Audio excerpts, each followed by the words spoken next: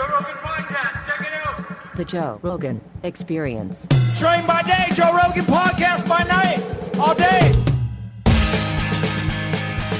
Oh, hello, Seth. Hey, Joe. Nice to meet you. Officially. Nice to meet you in person, finally. Yeah, man. It's, what has this been like for you? The Babylon Bee rise and attack and all the chaos. When did you guys start? 2016. What was the impetus? The impetus was nobody was doing it, you know? There's nobody that's, like, doing satirical comedy from, like, a conservative perspective, I guess. Adam Ford's the guy that founded it, and it just, I mean, I don't know, there was a void there. You know, nobody was filling that void. So he's like, he publishes this site using, like, a WordPress template and, like, puts out some articles, and they go viral so quick. Like, within 2 months, he's getting millions of visits. So I don't know. He just had a sense that, like, somebody, you know, there's so much comedy. Like, the left dominated comedy. They were just dominating it. There was no answer to that. That's a good question. I mean, so everything, like all of these institutions, like, you know, the media, education institutions, corporations, all these things, they're all dominated by the left. So comedians, though, I mean, as you know, there's been this opportunity, this big opportunity to kind of like step in and provide comedy that makes jokes that the left isn't willing to make. And so they were dominating for a while, but now I think things have shifted because you've got all these rules about what you can and can't joke about. And the people who are willing to make jokes that kind of like sidestep those rules, they're meeting a demand. Yeah, the meme space, though, has always been very right-wing in a lot of ways because it's like the thing to make fun of. Because since the media has been so dominated by the left, whenever there's like a narrative that just gets pushed with like that sort of ignores logic and ignores reality, there's like a thing that happens where someone goes, yeah, but what about this? And like that has been like the meme space. Like memes have always been like very funny. Like some of the really funny Trump memes and some of the very funny anti-Biden memes and COVID memes, they were kind of like on that vein. Yeah. Well, you know, yeah, when you've got a narrative that's being advanced and it's being pushed on everybody, you know, like, I don't know. I feel, my personal take on it is that comedians' job is to, like, poke holes in it, you know? Yeah. Try to, like, find its weak spots. Try to find, like, the hypocrisy. Try to expose whatever absurdity is there. Like, the narrative, you can't just buy the narrative as it is. You got to challenge it some way. Comedy is a great way to do that. So, I don't know. I think comedy that challenges the narrative is key. And it's, like, that's what people are going to find funny because it's, like, you're trying to hold people in positions of power accountable. That is punching up, right? That's what comedy's supposed to do. We're told, allegedly. Comedy's supposed to be funny. This whole punching up, you know, when people cheers, by the way. Cheers, salute. Cheers, dude. My favorite far right extremist. Who's never voted Republican. This it's like this whole idea of like punching up or punching down. Things are just supposed to be funny. One of the best bits of all time is Sam Kinnison's bit about starving people in Africa. And it's the most punching down bit in the history of comedy. I mean, he's literally talking about starving children. Right. About him sitting at home, you know, trying to enjoy his dinner, and Sally Fields is on TV asking him to donate money to starving kids. And he's like, why don't you? You're right there. Right. You know, like, this is the whole bit. Why don't you send someone like me who says, hey, we just came 5,000 miles with your food. It occurred to us there wouldn't be world hunger if you people would live where the food is. I love it. It's you live so in a good. fucking desert. Right. I mean, it's a great bit, and it's totally punching down. Well, I mean, so when I said, you know, we're supposed to be punching up, I'm saying that's what they say. Right. I'm not saying I agree with that. They don't even say that, though. Comics don't even say that. No, comics don't say that. The people who are critical of us say that, you know, because that's the reason we're in Twitter jail right now. Supposedly we punch down. You know, like we made a joke about somebody who's in a marginalized or oppressed class, and it's considered hateful conduct. Well, you called Rachel Levine the Man of the Year when she won the or she was did she win the Man of the Year? She's dominant. That's like what a rigged game. Like when Caitlyn Jenner, she was a woman for 6 months. She got Woman of the Year. Like, right. What the fuck? Imagine if you're a woman for 40 fucking years. Dave Chappelle has an amazing joke about that. But it's just, the whole thing is, it's these narratives that get pushed, they're they're bizarre in that like they force compliance. Like you can't have a nuanced perspective. You can't look at it. You can't if you can't make fun of this idea that someone could be a woman for 6 months and then win Woman of the Year. Right. Like, what the fuck are you talking about? You have to be able to make fun. I mean, so what happened was USA Today did a story about how they named several Women of the Year, and Rachel Levine was one of them. So Rachel Levine was named. This is, a transgender health admiral in the Biden administration. And they named Rachel Levine one of their picks for Women of the Year. They had several that they picked for Women of the Year. So there were women, and then there was, a transgender. And we did a joke about how Rachel Levine was our pick for Man of the Year. Right. And, that was considered misgendering by Twitter's policy, which is hateful conduct under their and policy. And so unless you delete that, you guys are in Twitter jail. Unless and until we click delete on that tweet, we're in Twitter jail. And this is the problem. It's like the delete button says, you acknowledge that you engaged in hateful conduct when you click delete. And I'm like, the reason I refuse to click the button is because I don't agree that I engaged in it. Well, first of all, I agree with you. Going back to what you said a moment ago, like, comedy should be funny, right? Right. Like when we're sitting there trying to think of jokes, like the thing that should be going through our head is this funny? That's the question we should be asking ourselves. Right. Is this funny? Not is it targeted at somebody who views themselves as marginalized or oppressed and they're going to come after me and try to destroy my life and career? Because if I'm trying to think in those terms, or if I'm thinking in the terms of I'm up here, they're down here, I shouldn't joke about those people. They're beneath me. Like that's so condescending to have that thought. Yeah. And if I was in a marginalized community, if I try to put myself in the shoes of somebody who's considered marginalized today, I wouldn't want anybody trying to protect me from jokes. Like I can't handle it. Like my skin is too thin to handle a joke. Yeah. Like that's condescending too. But it's that thing where, my friend Morgan Murphy is kicked off Twitter forever too, because she got in some sort of a debate. I don't remember who it was about, but she was basically she's a feminist, and her problem was that transgender women are entering into these female spaces and sort of dominating them with these almost like male perspectives on female issues. And it pisses her off. She's like, we have to acknowledge that women are a real thing. Right. And then people were like, but this is a real woman. And she's like, a man is never a woman. And she posted that on Twitter, and they said, this is hate speech. This is your whatever you're doing. You're misgendering. And so they banned her for life, forever.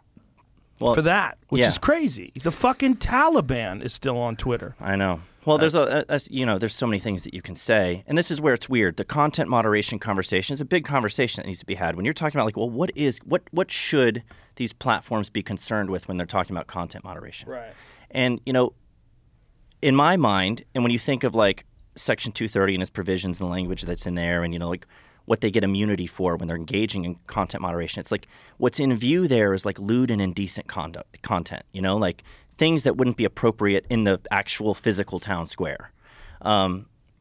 Death threats and things like that, stuff that's like not even lawful speech. I mean, obviously, there's a place for like taking that kind of stuff down. Terrible harassment where you're like sending somebody to somebody's address and telling them to go kill that person. I mean, there's obviously things that should be moderated, but what you see is so much of that stays in place, especially if it's aimed at the targets that are acceptable to harass. If it's aimed at the right.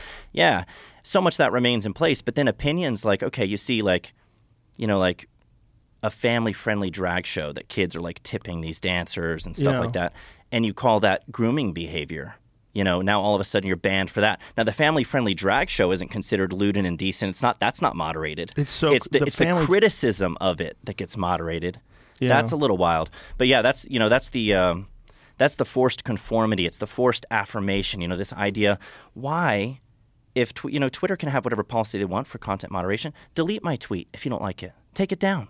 Like they can delete it. Why do I have to delete it and say that I acknowledge that I engaged in hateful conduct? Doesn't that go like a step beyond just content moderation or censorship? I think their idea is that if you delete it, they're giving you the power to come back. Like just follow the rules and you can come back, and they're giving you a doorway instead of just banning you forever.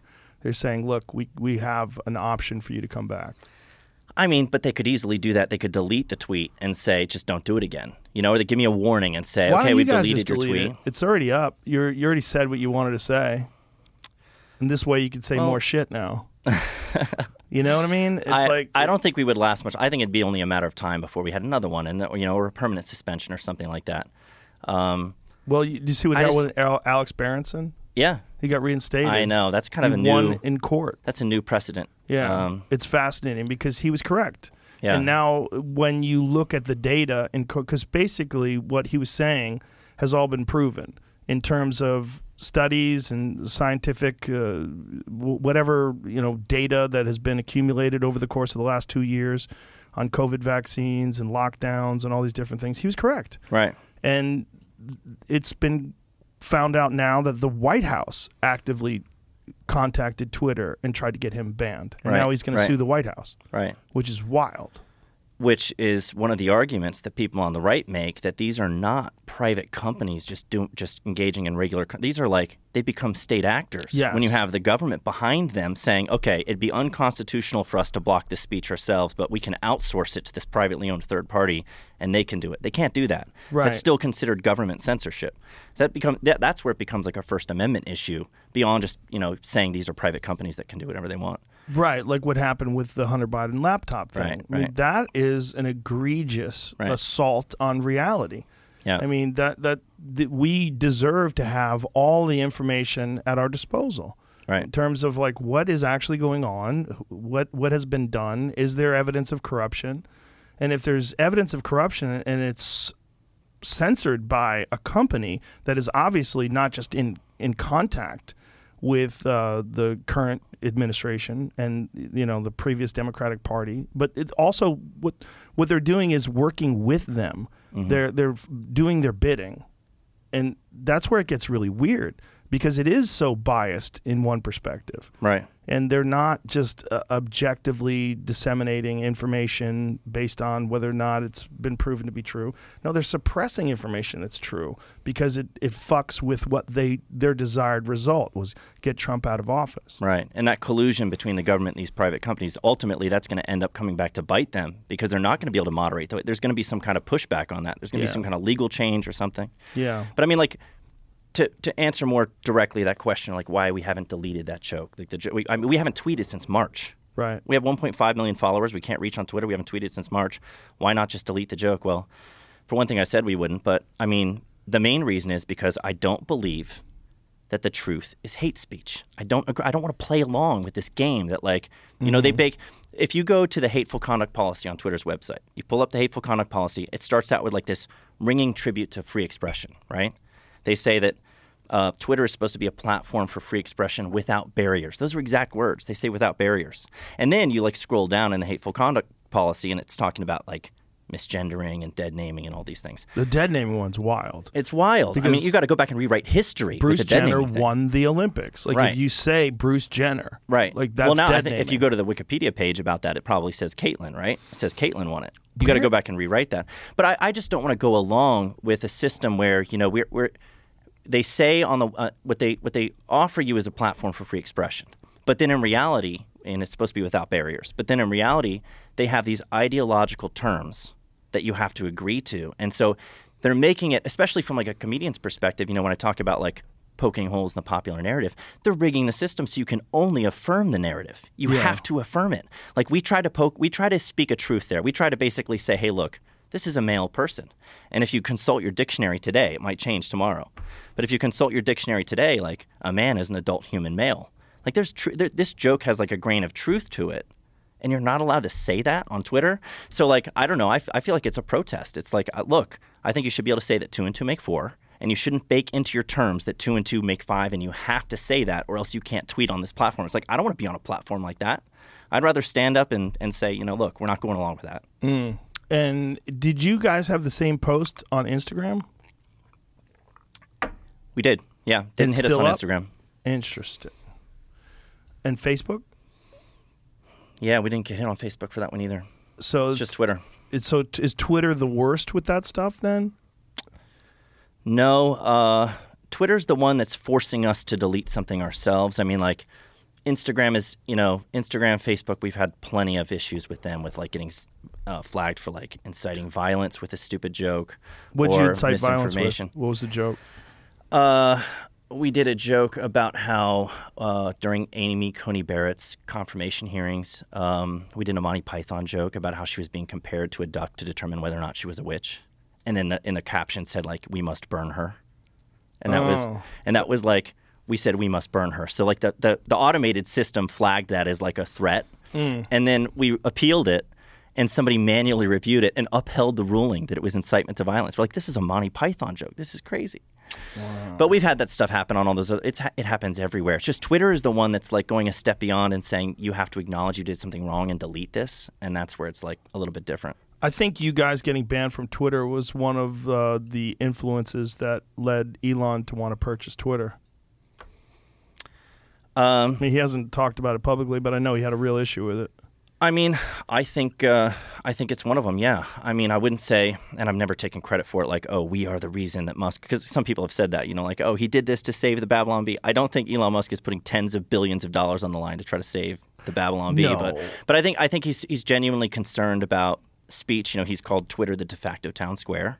I think he's right. I mean, I think these platforms are the town square. And if free speech doesn't exist in the town square, then something's got to be done about that. So, I don't know. I think that it factored in. It's one of those things. It's like, okay, the Babylon Bee can't even make jokes on this platform. Like, this is not a free speech platform. Well, it's not as simple as a private company anymore. It used to be it's a private company. They have their own rules. But when it's the number one platform for distributing information by average citizens, which is what it is, right? It's a little bigger than that. And I don't know what the response to that. I don't think the response to that is let's get the government involved and regulate it.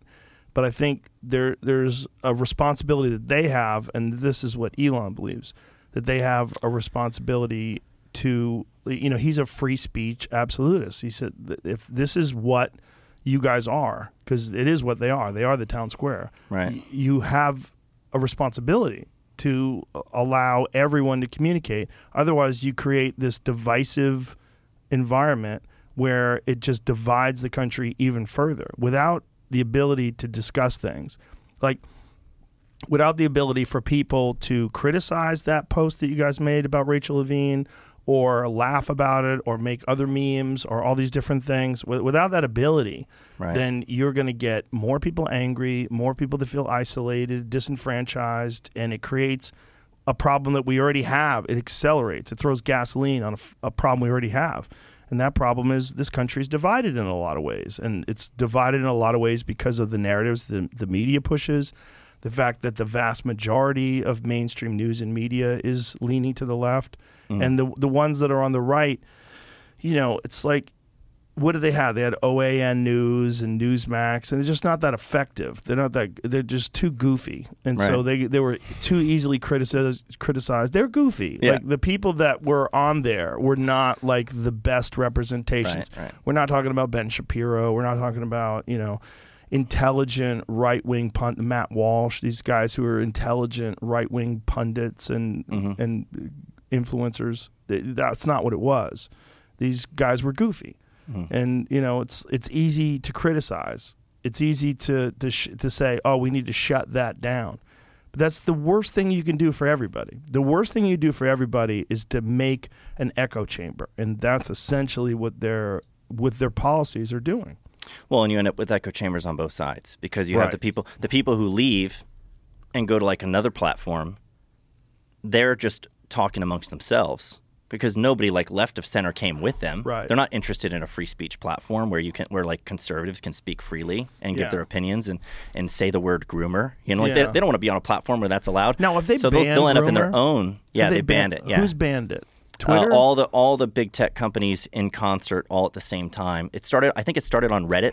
So like Reddit stopped allowing you to call this behavior grooming, and then the other ones kind of followed suit. Didn't we discuss this, Jamie? Is it in certain rooms they've banned the term groomer? Because what about heterosexual groomers? What about men who go after like really young girls and befriend them and groom them? Because that's real. Yeah, that's real, and it's always been disgusting. Well, it's all real, but I mean the term itself is now designated a slur. How is that possible? I just don't understand why you would throw the baby out with the bathwater. The band OK Groomer guy, that's James Lindsay. Twitter has a ban on calling transgender people groomers. Oh. But what about groomers that are transgender? What if they're real? I mean, there are people that groom people. That's a thing. Okay. So if we're talking about like a family-friendly drag show, right? Like, how is that possible? The drag. How do those terms even work together? You know, it's family-friendly porn theater. But it's not a transgender person that's performing. Right. It's usually like a drag queen is typically a gay man who's dressed as a woman. He's not necessarily transgender. He doesn't identify as a woman. He's just, that's the show, is to dress like a woman, right? That's what drag is. It's not transgender. Yeah, but and sometimes so if you they consider, are. Sometimes they do consider themselves. Sometimes they do. But how would you know? If you're just watching this on Twitter and you see it and you say, I think that's grooming, you're not necessarily targeting a transgender person. You don't even know if they're transgender. For all you know, it's a straight man who's been hired to do this drag performance. You don't know. But it seems like a piece of duct tape over a leaky dam to say that you have to ban the word groomer. Right. It seems so crazy. I just can't, because that term, to not ever use that term for trans people. But what about a trans person that is engaging in grooming behavior? Right.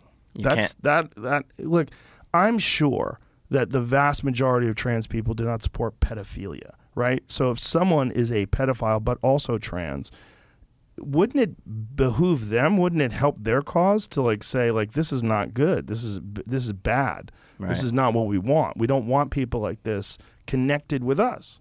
Yeah, you'd think so. Yeah, you would think so. I don't know. I mean, as far as taking it to the point where you ban this language, it's not the answer. I think the answer is, okay, look, if there's a huge swath of the population who has a problem with this behavior, and look, I can speak for myself. I can tell you why I think when I use the word groomer, if I use it in a tweet, I'm referring to behavior. Okay? I'm like, it's a criticism about somebody's behavior around kids. Right. It has nothing to do with that person's identity or who they sleep with or the color of their skin. Right. It's not targeted at a person for their identity. Right. And we conflate these things. I think so much with the left's kind of heavy-handed censorship, they do a lot of this conflating where they take criticism of behaviors and treat it as criticism of identities and people. It's not the same thing. It's not the same And you thing. have to be allowed to criticize behavior because there genuinely is, like you said, real bad behavior that actually harms people, and we're not allowed to talk about it. Well, that's the problem also when they have this sort of blanket free pass for people who are trans, where you're finding people that are sexual abusers with a long history of being sexual abusers, like people that have literally been incarcerated for various sexual offenses, sexual assault, and these people are going into women's locker rooms and saying that they're trans now and pulling their dicks out. And there are a lot of people that just genuinely are transgender people that would like to use a woman's locker room, but there's also people that are they're sick. There's something wrong with them. Right. And these people do harass women and sexually assault women, and you're giving them access to women in a very vulnerable place where there's no protection for them at all. And that was, that LA case where the massage was the massage place. Yeah. That was the case. That person had a history. Pull up that story. They were just exposing themselves, right? Yeah, I think there was a mother in there with a teenage daughter. Exactly. Yeah, and they were the ones in LA, right? Yes. Was it Envy Massage Parlor? Is that what it's called? But that person who did it had a record. I mean, it wasn't. Right. It was pretty clear that this person had already engaged in some seriously problematic behavior. Right. Yeah, but even if they haven't, in a context like that, where you've got a biologically male person in a women's space like that, and a mother's in there with her child, it's regardless of how that person identifies, it's not an attack on them to say, hey, look, I don't want my daughter seeing a naked man's body in the locker room. And so that's, it's a tough conversation when you're talking about that person may not be an offender of some kind. They may not be trying to put anyone in an uncomfortable situation, but, you still have the concerns.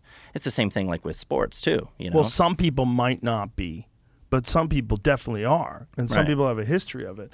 Indecent exposure charges filed against trans woman over LA spy incident. Okay, so now this is This is 2021. But what did the person did something in the past? They have a history of this.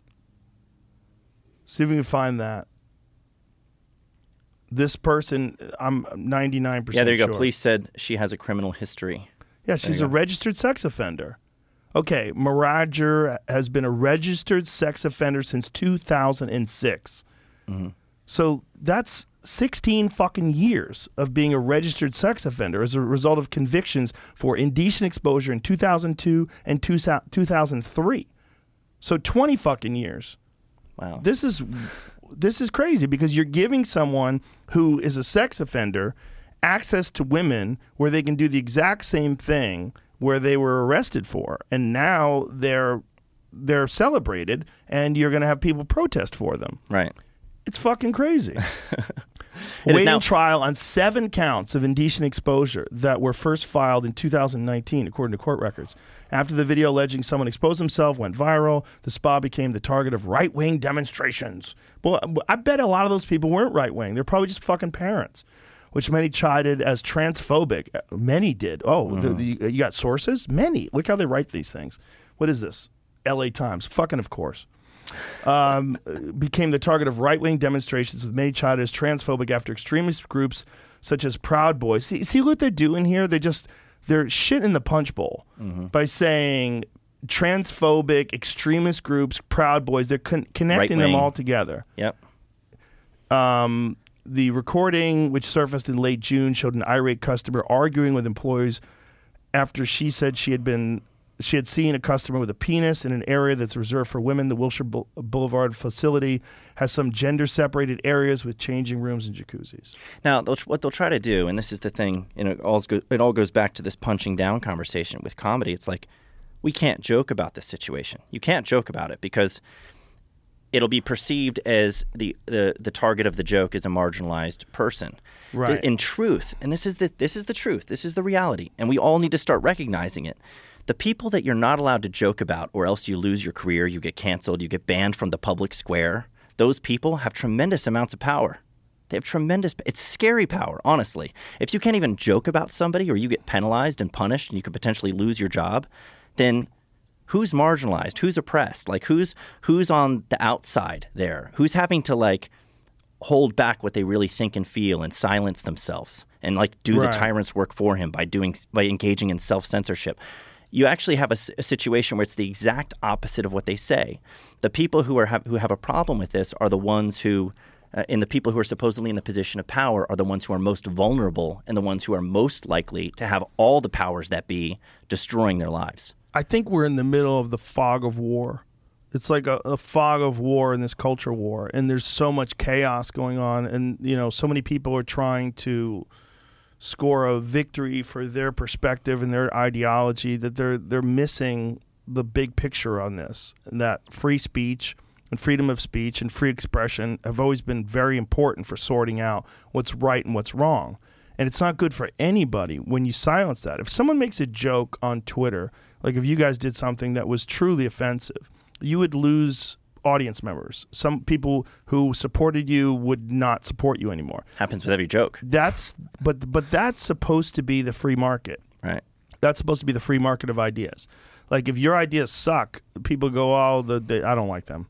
Well, and then they stop can mute paying you attention. too, by the way. If we put out jokes that you don't like and they're offending you, you can block me. You can mute me. Like the platforms have given you the power to decide like who you listen to. Right, but like, then why do you have say, to deplatform me and like take me down? They'll say that you're encouraging harassment. Right. And so it's not just you, but by putting it, this is the escape clause, right? Not just but you, but by doing what you're doing, you're encouraging others to attack, which is crazy. Right. It's considered harmful. Well, I would take issue with that idea too. I would say that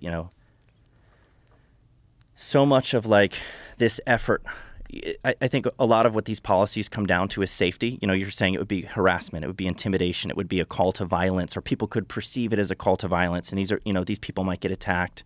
They might face some kind of, physical intimidation in the streets as a result of whatever. So it comes back to safety in it.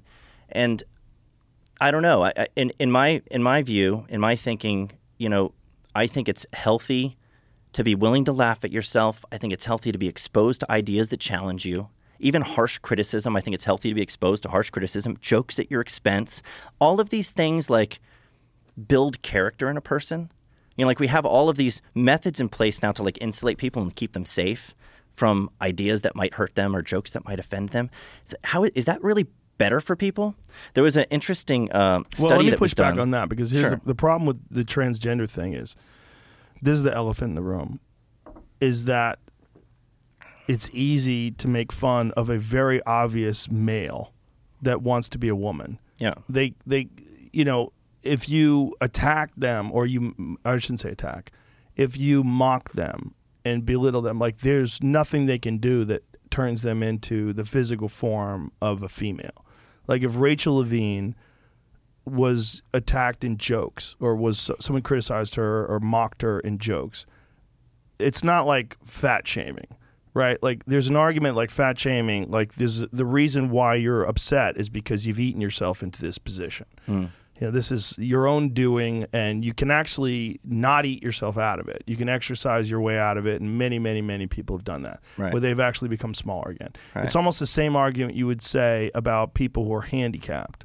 Like if you mock a handicapped person, they're not going to go, you know what, I shouldn't be handicapped anymore. Right. This criticism is really getting me to the point where I'm going to be mobile. Right. Like they can't do anything about it. Right. Right. So she Yeah, can't necessarily do anything about her physical appearance, and you know that's the argument. But it's a slippery slope. I'm just speaking in general terms about this idea that like doing everything that you can in your power to moderate speech to keep people safe from ideas or jokes that might hurt them is not necessarily helping them. In fact, I think it can be harmful. And I was going to mention this study that was done by this nonprofit group in New York, and they were taking a look at the playgrounds in New York, and they were studying like whether or not they were trying to answer the question whether or not the playgrounds had been made too safe, and they actually determined that they had.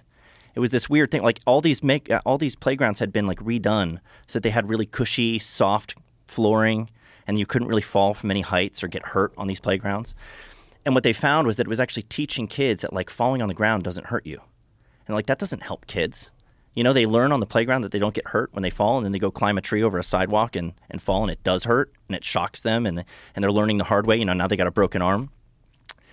I think that some of the efforts, it's one of these things that's just like a self-defeating thing. You know, you try to create a safe space, a safe environment. In some cases, I think you actually do more harm because you're protecting people from what? You know, like I said before, I mean, like being the target of a joke, like, I don't know. I don't want anybody telling me that like, oh, you can't joke about me because you might hurt me. Like, I think that's offensive. That's more offensive than any joke you could tell to my face. Well, the other argument in your case with the Rachel Levine thing is that we're being forced to say something that some people Right. don't agree with. Right. This is not like they're forcing this opinion as fact, and there's a narrative that a transgender person is a woman. And a lot of people support that, but a lot of people don't support that. Right. So there's a debate. There right? should be a debate. There There's should not be a debate. There You should can't be a have the debate. debate. And if you want to say that that's the woman of the year, well, then it accelerates the debate because you're Right. like you're kinging your checker piece. You know. Right. You're doing something where you're not just saying that this is a woman, but this is the best woman we have. Right. Which is kind of wild. That is kind of wild. That a male that becomes a female or becomes a woman is Woman the of the year. best woman we have. Right. How offensive is that to But women? it's almost like you better not criticize. We're going to go even further and further and further, and we're going to take this to this crazy place where these are the best Right. women we have. There's just such a tremendous distinction and difference between somebody going on Twitter and tweeting something like, all trans people should die. Someone's going to take that clip out of context, by the way, and say that I said that. I'm sure they are. But like, if somebody went on Twitter and said that, Yeah. I think that's wrong. You shouldn't say that. Of course. Okay? You shouldn't say that about everybody. Right. You shouldn't Every say that about single anybody. group. But if you target some group out and say these people deserve to die, they should be put in gas chambers or something like that, right? That's horrible. But if you make a joke, motorcyclist identifies as bicyclist and sets world record. Right. You know, you're making a joke to make a point. You know, It's a funny joke. It's a funny joke. It went viral. It got shared millions of times, and we're criticized for being like antagonistic towards these communities by making jokes like that. And it's not the same thing as saying like it's not okay to be trans, What it's saying is it's not fair to the bicyclists to have a motorcyclist competing against them. Yes. And so what you're And doing you're is comparing that to transgender athletes versus biological females, which Exactly. most people do. Which is a Most valid point. logical It's a valid people. point that's not rooted in hate. Right, at all. In fact, it's rooted in concern and compassion. When you try to say that this is a hateful position, I turn that on. I turn it around. I say, well, look, like, what about women? Like, who's showing compassion and concern? Who's trying to protect women and keep their sports their sports?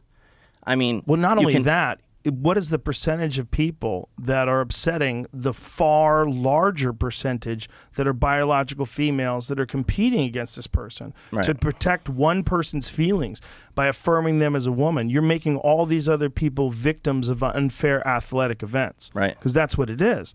There's somebody just sent me this study that they've done studies on the performance of various people, whether it's trans people or not, and someone just sent me this. I'm gonna send it to you, Jamie. There's clearly some kind of advantage for some sports, and to say that any differently after you see what happens with like Leah Thomas or whoever the bicycle is, and some other athletes that have started to dominate in those spaces, it freaks biological females out, because if you're a male and you've had testosterone pumping through your body most of your life, all of your life, until like a couple of years ago, and then you transition, like, that's not the same as being someone who's never gone through puberty. It's not. Right. And that's why the swimming organization changed the threshold for transgender athletes, people that have not transitioned after 13 or 12. So avoiding males going through puberty, where it would give the minimal amount of biological advantage. Right. And people talk about outliers. They always want to talk about outliers. They always want to talk about someone who is like the elite of female athletes, the freak of the freaks. But there's a giant difference between the elite of females and the elite of males. Like, if you're going to do this thing where you're going to the far ends of the spectrum, you got to go all the way, because I don't give a fuck what the elite female boxer is. She will never be Mike Tyson. Right. Mike Tyson in his prime was the elite of males at the far end of masculine. Right. The elite of females at the far end of feminine. We have to look at the full spectrum. Right. The elite of females, the full end, can't compete with non-elite males. It's a giant difference. Right. And when you add in someone like who's the elite of males, you get a chance to see the actual spectrum. Didn't we have a boys team beat like the U.S. women's soccer team? Yes. Right. Listen, you can take 10 high school boys in this country that are competing in track and field, and they would be the greatest female athletes of all time. These aren't Olympians. These aren't world-class runners that are in the world championships. These are just 5 to 10 high school boys. Right. It's not fair. And that's all we're saying. It doesn't mean that you're not a woman. It doesn't mean I won't call you a her. It doesn't mean I won't say whatever name you want, because I will. I don't give a fuck. I want you to be happy. The crazy thing is when you say women... your name is no longer, it's Sethina now, right, and you want to be a woman and you really believe it, I'm like, okay, I don't give a fuck, dude. Right. I think it's crazy, though, when women defend it. And I just saw a woman on Twitter the other day. She was saying, look, I'm 6'4" and 240 pounds. I would destroy other women in rugby. I guess she's, in a country where rugby's popular. That's the example that she pulled out. She wouldn't destroy a 180-pound man. No, and this is nonsense. And I mean, no, I think she was 6'2". She's 6'2". She's not 6'4". 6'2", 240, and saying that she would dominate these women. I'm like, well, okay. I mean, anybody who has a size advantage in contact sports, whether it's men against men or women against women, you have a size advantage. That's an advantage. It's literally what I just said. It's the outlier. Exactly. It's the outlier. But she's using herself as an example of that. And I said, it's just like humble bragging. Yeah, I don't know how you use that as a justification for saying, well, therefore, it follows that we should allow men to come into women's sports and dominate them all, including the 6'2", 240 woman. They're making a rational argument. They just haven't played it out to the end. The rational argument is that there are outliers in female spaces. There's outliers. There's athletic outliers. There's outliers in everything. Intelligence, hand-eye coordination. There's outliers. But there's outliers in males that far exceed the outliers of females. Kamala Harris just said we all have the same capacity. Did you see her say that? We all have the same capacity. I try we not just to haven't pay realized it because, to anything Equity. she says, unless I'm mocking. Was she talking about economics, or was she talking I think about she was talking life about success? She's talking about life success, opportunity. You know, we don't all start on equal footing, but we all have the same capacity. So if we put ourselves on equal footing, we'll all reach the same result. It'll be equity. Yeah, that doesn't work. But what we should do is make it so that it's not so hard for people who live in disenfranchised communities. That's a real concern that we're not addressing. And I think if you wanted to really give people the best chance in life, don't give them a fucked up childhood. Figure out a way to somehow or another revive communities and give them a sustainable future where you don't have a long history of gang violence and crime and drug sales and violence. We cannot deny that it's a big difference growing up in the suburbs of, fucking the Hamptons versus growing up in Baltimore. It's a fucking giant difference. It's a huge difference. But you don't where, level the playing field by, like, if someone can't see over the fence, you don't level the playing field by cutting out the legs of the person who can, so that they both can't see. Yes. You're talking about a funny meme. Yeah. It's a great meme. It is a good meme. But we can do the other thing and make this is what I always say about America. Wouldn't it be better if we had less losers? Right? It would be better for everybody. Well, what's the best way to get less losers? The best way to get less losers is to help people get the fuck out of where they're at.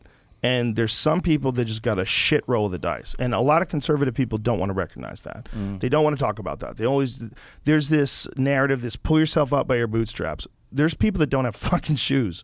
There's people that they got a terrible roll of the dice. And by the time they're working and integrated into a system, they're 18 years old or whatever they are. That's 18 years of a fucked life. Yeah. And that can be fixed. That can be fixed just like we have enough money to send $40 billion to Ukraine and 87,000 new IRS agents. You know what else we have money for? We have money to revitalize cities that are fucked. And we've never done it. We don't. But should ignore that be done by the government or privately? And I would think that, with a lot of conservatives who are often criticized for that mentality that equality is just making sure everybody has the same opportunity. Nobody needs a leg up. These people should pull them up by their bootstraps. I do think that people, generally speaking, Christian conservatives are very compassionate and do a lot of charity work. Yes, they do. A ton of charity work. Yes. And so they're willing to put their own time volunteering and donating money towards causes that help with those things. You look at like crisis pregnancy centers, for example, which Elizabeth Warren wants to shut down for some reason. I mean, these are helping women in need, and she wants to shut them down. I mean, these are people who are volunteering their time, their resources, their money to help people who are in a tough spot. And it's completely charity. It's kindness. It's love and compassion. But it's always, always painted with a brush of, you're on your own. We only care about children before they're born, not after they're born, But I do think, I honestly, an argument can be made that conservative Christians are the most charitable people there are. They're very charitable people. I think what the problem with someone like Elizabeth Warren's idea that you should shut down a place that has an ideology that millions and millions of people believe in, that life is sacred, and that that this is somehow an assault on a woman's right to choose whatever her decision may be. They're worried about other influencers. They're worried about pressure. You're not even allowing for a choice. If you shut down the alternative, you're right. What's the choice? You're right.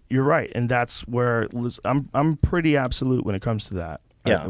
And not just free speech amongst every subject, not just amongst a woman's right to choose or abortion laws. Yeah. And this idea that you can't have someone who is a Christian who talks to another person who's a Christian, and maybe they were on the fence about something, and you convince them to have a child, and it's the best decision they have ever made in their life, and they love their kids so much they couldn't imagine they were thinking about getting an abortion. Right. That's real too. Yeah. That's real too. There's also women who have been raped who should not have to fucking carry some rapist's baby. There's women who have been sexually assaulted before the age of 14. There's also, hold on though. But hold on, don't stop me. Okay. That's real too. And we all have to agree. We have to agree on both of those things. There are also, though, I'm not going to argue with you on that point, but I will say there are people who have been born of rape and are alive right now and are pro-life, and they go around speaking, talking about That's how I great. had a right to live, and they will go out there and make an argument, a pro-life case, and they're born of a rape. You don't have a right to tell a 14-year-old girl she has to carry a rapist baby. I'm You just saying that. don't. I'm But just do you saying that's understand what real you're too. saying? Yeah, I understand. What you're Do you saying. understand what I'm saying? Like, you don't have the right to tell my 14-year-old daughter she has to carry her rapist baby. You understand to that? look that woman in the eye who was the born listen, of a rape. do you understand that? That's a 14-year-old child. If a 14-year-old child gets raped, you say that they have to carry that baby? I don't think two wrongs make a right. I don't think That's murder. not- I don't think that's murder is wrong. an answer to. I don't think murder fixes a rape. What if we're talking about an abortion when the fetus, literally it's like 6 weeks, 4 weeks, 3 days? What if she just turned positive just now? Positive for pregnancy. I just disagree that. What if it just happened that today? You can like draw a line on when You can't. Like, once so life you has can't begun. do, I don't at think you the draw very lines. moment. Like if someone came inside of someone and they cracked the egg and then bam, they took Plan B. You shouldn't do that. Well, I mean, that's if it's preventing the pregnancy from occurring. It's different. It's an abortion. That's what Yeah. Plan B is. It makes your body abort the conceived pregnancy. That's what it does. Is it? I mean, I'm pretty Well- sure. Let's Google it. I know that women used to do something similar. They would take like a shit ton of birth control If it pills. prevents the conception, it's different than if it's terminating. No, it's terminating. Yeah. I'm 90% sure it's terminating. I think it's after conception. That's what the whole idea about. That's why it's Plan B. Plan A is don't get pregnant. Plan All B. I'm saying is it's real. It's real. What you're saying is real, and those are tough situations. It's also real that sometimes these babies are born and they do, and they grow up to be real people with feelings. They're alive. They're humans, and they're pro-life. Most of them. Can we click on that so I get the full sentence? Because it seems like it keeps going. All right, here it is. The morning after pill is a type of emergency birth control contraception. Emergency contraception is used to prevent pregnancy for women who've had unprotected sex or whose birth control method has failed. Right, The morning after pregnancy, pill, no, is intended for backup contraception only, not as a primary method of birth control. Morning after pills contain either levonorgestrel, or ulipristal acetate, levonorgestrel. You want to try it? Try that. Try that word. Levonorgestrel. Levonorgestrel is available over the counter without a prescription. But go to the part where we were reading in the synopsis that here it is, right there. Keep in mind, the morning after pill isn't the same as blah, blah, blah, also known as RU486 or the abortion pill. Wait. Oh, Morning it's after pills different. do not end a pregnancy that has implanted. They work hold on. primarily by Yeah, this delaying is- or preventing ovulation. Yeah, I was talking about the different thing then. I was talking about RU486. This drug terminates an established pregnancy, one which the fertilized egg has attached to the uterine wall and has begun to develop. Okay. Right. So Okay, so there's a forget difference, about Plan B. What about RU486? It's the same question. The same question is if someone knows they're pregnant or if they test positive for pregnancy and they take a pill that can get rid of that like the day of, you're against that. I would lay it out like this. I would say it is wrong to intentionally kill an innocent human life. Abortion intentionally kills an innocent human life. Therefore, abortion is wrong. And I don't think any of the examples of like, oh, well, how developed is it? You know, can it think? Is it conscious? Can it dream? Can it feel pain? So for you, it's the moment of conception. I think that if it's a human life, a distinct human life, then I think it's wrong to end its life. And so you think that even- once the conception happens, there's some sort of a miraculous event, like at the very moment, like you could literally get to the point where the sperm cracks the egg. If you could scoop that egg out right there, would that be abortion? Well, I mean, at some point you're going to have to say there was a magic moment that happened because you believe that we eventually become valuable humans, right? Well, listen, where's the moment where you think the magic happens? Let me tell you my perspective on this because I've said this multiple times, but it bears repeating. I think abortion is a very human issue in that we're messy, and it's a very messy issue. It's complicated. Bill Burr has a very good bit about it in his last comedy special, where he says, "I agree with your right to choose, but it's also killing a baby." Right. You know, and it's a very well I like that bit. placed It's a good bit. Fantastic. He's talking about the oven, baking something in the oven. Yeah. When you talk about like someone who's at 6 months or 9 months, that gets crazy. That's like you're literally killing a baby. You're killing a baby that could exist outside the womb. What if rape produced it and it's 8 months old in the womb? It's a good question. But that's also what makes it a very, very messy It's tough. conversation. It's tough. You know, there was a story that came out recently that someone had said that this woman got in trouble for having an abortion because they got a hold of her Facebook messages. And then my wife sent me the actual story. The actual story was it was a late term thing. She was trying to poison the baby. But the actual story is that she took medication online. She had a miscarriage because of that medication. She took stuff to kill her abortion, to start the abortion, rather. And then her and her mom buried the stillborn. Investigators seeking a warrant said they later learned her mother had bought the oral medication online to end her daughter's pregnancy. That information was gathered in part from but find out how far along she was. Because I think she was far along. And that's where it gets crazy. 23 weeks. Perhaps as long as 29 weeks. Wow. Oh, under Nebraska law, abortions are legal up to 20 weeks. Yeah, she was past that threshold. How many months is that? Is that 6 months? What's 29 weeks? That's really long. So that's where we're at. That's that area we were talking about, where it's like this is this weird place where it's like, okay, that's a baby. Yeah. This is not like a clump of cells. That's an actual baby. Right. That's why it makes it such a crazy issue. I mean, when you start talking about harmful misinformation, I mean, I'm as you can tell, I'm pro-life. Yes. And like so. When we start talking about harmful misinformation and the types of things that are considered, like that I say or that we tweet or the jokes that we make that are considered harmful misinformation, I'm like, well, what about calling that baby a clump of cells? I think that's harmful misinformation because then you're encouraging people to kill it like it's nothing when it's actually a human life. It's a developing human life. I think abortion is healthcare the way that rape is lovemaking. If we want to use rape as an example, I think they're opposites. And it's like these are euphemisms that we use. We use the word healthcare. We're talking about a procedure that ends an innocent human life, and we're calling it healthcare. That's like calling rape lovemaking. And this is why it's such a human issue, because I see what you're saying.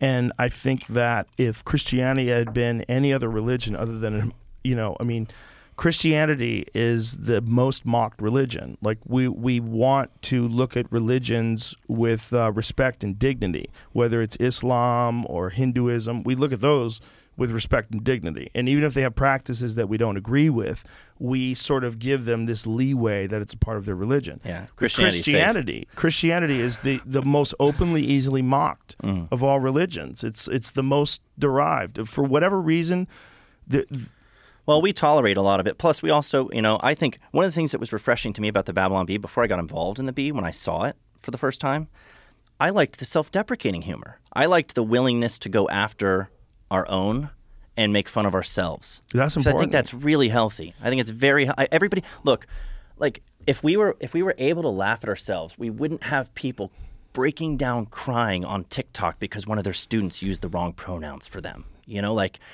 We're so sensitive. We take ourselves so seriously. Like we can't even laugh at ourselves anymore. Well, we're isn't that standing kind of up, an audience capture thing? We're though? running onto the stage and slapping comedians in the face when they tell jokes we don't like. That's a different story. That's a different story. I mean, but I think with these people, the thing about if you go on TikTok or Twitter or any kind of social media, and you have a story like that where it's really. If you're a man with a beard and you have blue hair and you say you're a woman and your teacher calls you a man, or your student rather calls you a man, and then you want to cry on TikTok, can't you see why that's kind of an issue? And I know you're going to get a shit ton of support from people that say you're right, and that's why people do it. They do it because they know that there's like a lot of love in with that narrative. There's a lot of love if you say that. So if you put that out there, you will get a lot of people supporting you. But then you also get a lot of people attacking you. Right. And then they have to smear those attackers and these hateful people, hateful comments and transphobic comments online because a male with a beard and blue hair who thinks he's a woman because he decides he's a woman and is just fully biologically male and is in a class, and a little kid, not me, who I would definitely call him a woman, whatever your name is, I'll call you whatever you want. Right. A fucking 5-year-old doesn't understand this. Right. Especially if this 5-year-old grows up in a Christian household. Maybe they don't discuss these things. But we don't respect that religion the way we respect other religions. It's very interesting because in this particular argument, and again, you and I are opposed in some ways about this, but I think what we agree with is that what you are trying to say is that all life is valuable. Yeah. All life is valuable. The moment of conception is valuable. It's all valuable, and it's so important that we be this loving Christian community. And I don't think you have to be a Christian to hold that view, by the way. And I think there's plenty of pro-life atheists who would say, when no, but I'm saying you guys as Christians, that's how you think about it, right? You guys, of course, you follow your guidelines of your religion, and that's what's in your guidelines of your religion. It's not like you're pushing it on other people, right? But this is what you're promoting. What's what you're saying, right? And it's. The only thing that's fucked is the right to choose. That's the only thing that's fucked. To force that onto a kid is, to me, it's a chaos. That's crazy. It doesn't make any sense. But what you're saying other than that is like life is valuable. Like, yes, and people almost were the victims of abortion, and they weren't. They went on to become these amazing people, and we would have lost them. Sometimes it's a failed abortion. Like there's people who've survived like a saline abortion, and they're damaged as a result of it, but they lived, and now they're born. They usually go on, ironically enough, to become pro-life activists. Oh, well, that's crazy. Yeah. That's wild. But it makes sense. I mean, if that's what made you, yeah, wouldn't you be a pro-life activist? Probably would be. Yeah, of course you would be. It's crazy. Yeah. It's crazy how that works, right? Yeah. It's just, human beings are a weird fucking creature, and this is one of the battlegrounds of the two ideologies. This is where they get together, is with abortion. It's one of the most heated battlegrounds because the people that are pro-life have this, in many ways, it's a loving view that all life is sacred, right? That would the best way to look. Yeah.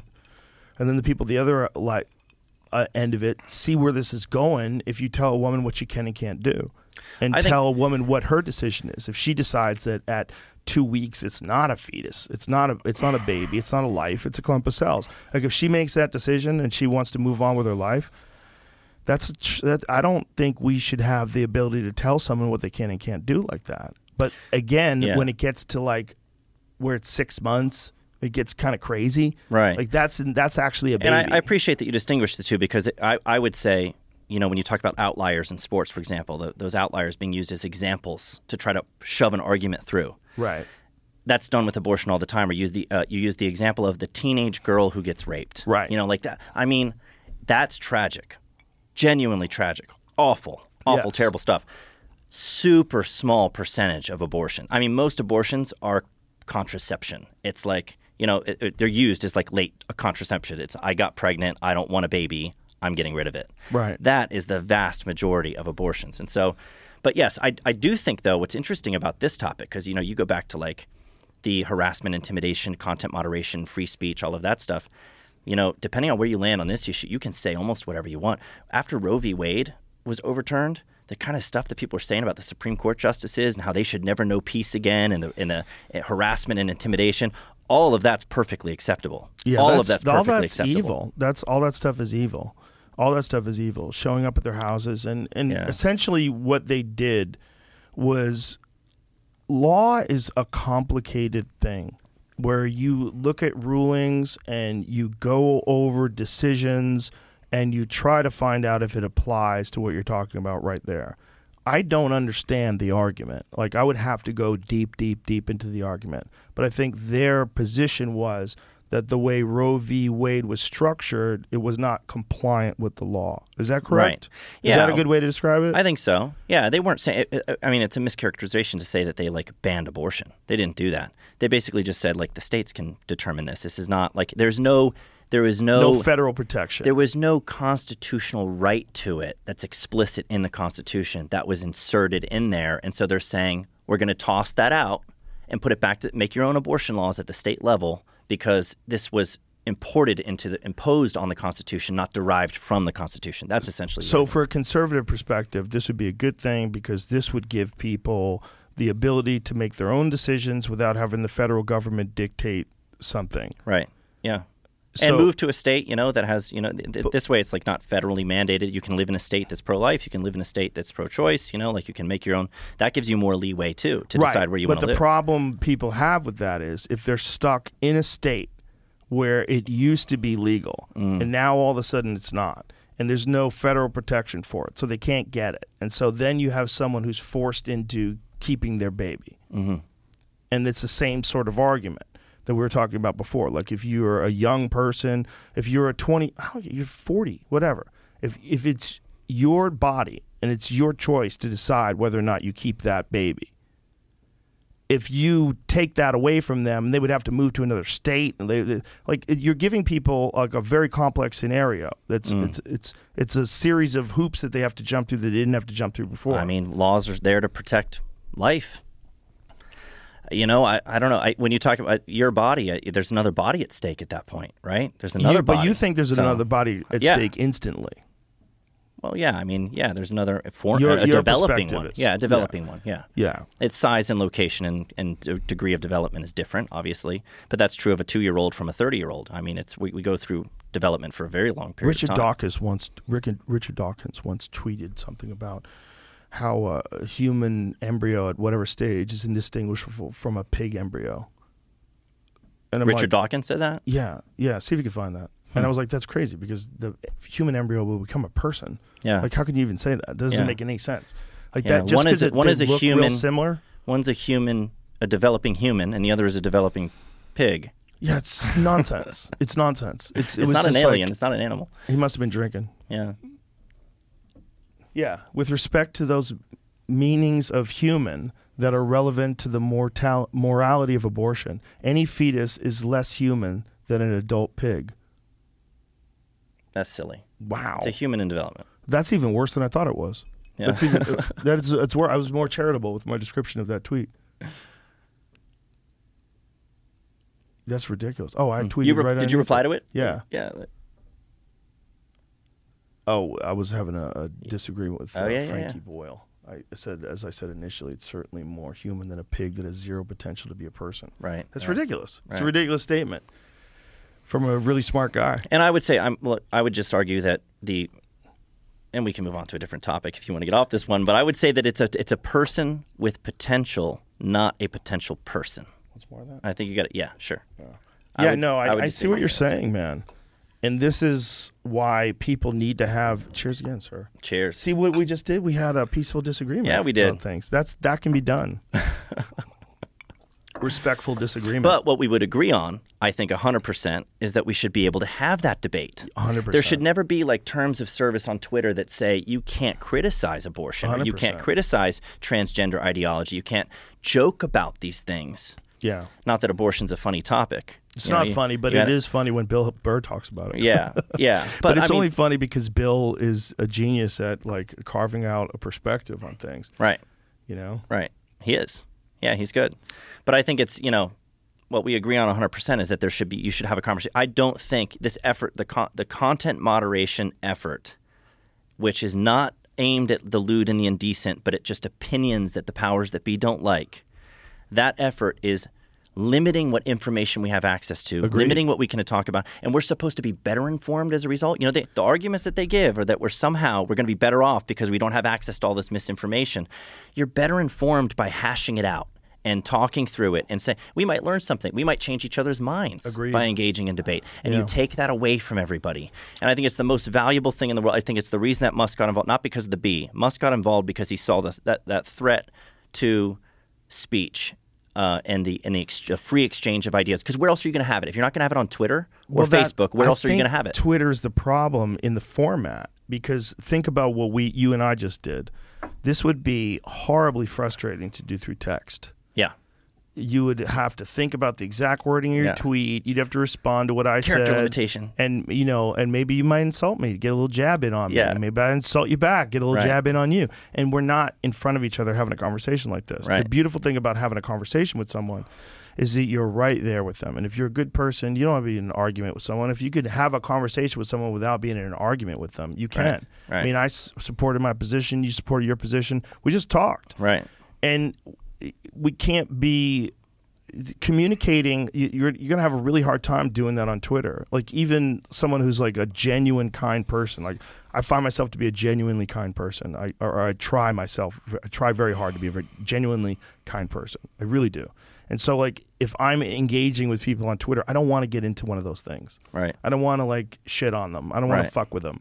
I'm not interested. Dunk on them. I could do that at a comedy club Ratio the hell out of them. if I have to shut someone up, but I'm not engaged in that sport. But some people do. Yeah. And the problem with that is that becomes sort of a way that you learn how to share ideas and communicate.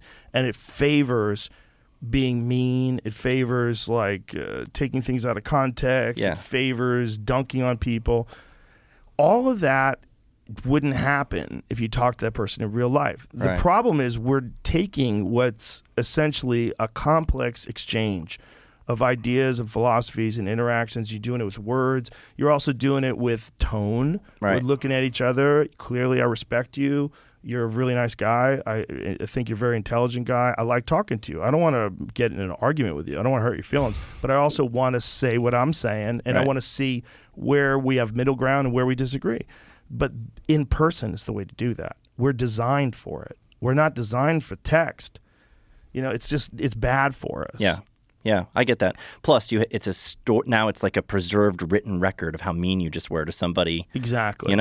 Well, it doesn't fade away. It's there forever. It's not how we're Sometimes you say something. If If we say something in a heated argument and I regret it, I can apologize to you, and it fades away. It goes away. Yes. It doesn't fade away when it's a written record on the internet somewhere. Well, it's just like having a conversation, right? Sometimes you say shit and you're like, oh, why did I say it that way? Yeah. Because you're thinking out loud, and sometimes you're not good at it. You're running with words and you're trying to figure out how to structure them together. It doesn't always work out well. Right. But when you do that on Twitter, the problem is now it's printed and published, and it's there forever. Right. It's just like a dumb thing that you might have said yesterday in real life. It's not like this is something that you're like staking your intellectual reputation on. I've researched this thoroughly, and these are my opinions. No, you're just fucking tweeting something. Right. But the problem with fucking tweeting something is it's a weird way to communicate. It's permanent record that is casual thought. Right. And that's a lot of it. And some people put more effort into it, and they really like structure their tweets, and those people are mentally ill, and they should fucking go find actual physical hobbies that real human beings should engage in. You don't spend an hour on each tweet thinking through it? Well, I mean, if you had something important to say, yes, there's nothing wrong with that. My point is that's the problem is people do that all day long. Right. That's their sport. Their sport is like getting in arguments and virtue signaling on Twitter. And I know people who have lost their fucking minds doing that. Right. And I recognize it the same way I recognized when I was in high school. My cousin's friend started selling coke. And I noticed that guy was losing his fucking mind because he's doing coke all the time. Right. It's the same kind of thing. I know people that I'm friends with, and I'll go to their Twitter page, and they're insane now. Yeah. All they're doing is tweeting about the Democrats, pro-Democrat this, they're talking about obscure congressmen in South Dakota. It's wild shit. Right. And their career has completely fallen apart. Like their career has fallen apart. There's very few of them that are really successful that engage in this kind of constant, all day long psycho behavior. Right. It's all people that are like literally flailing. They're mentally ill.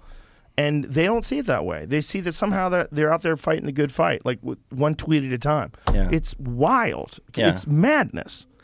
I do think that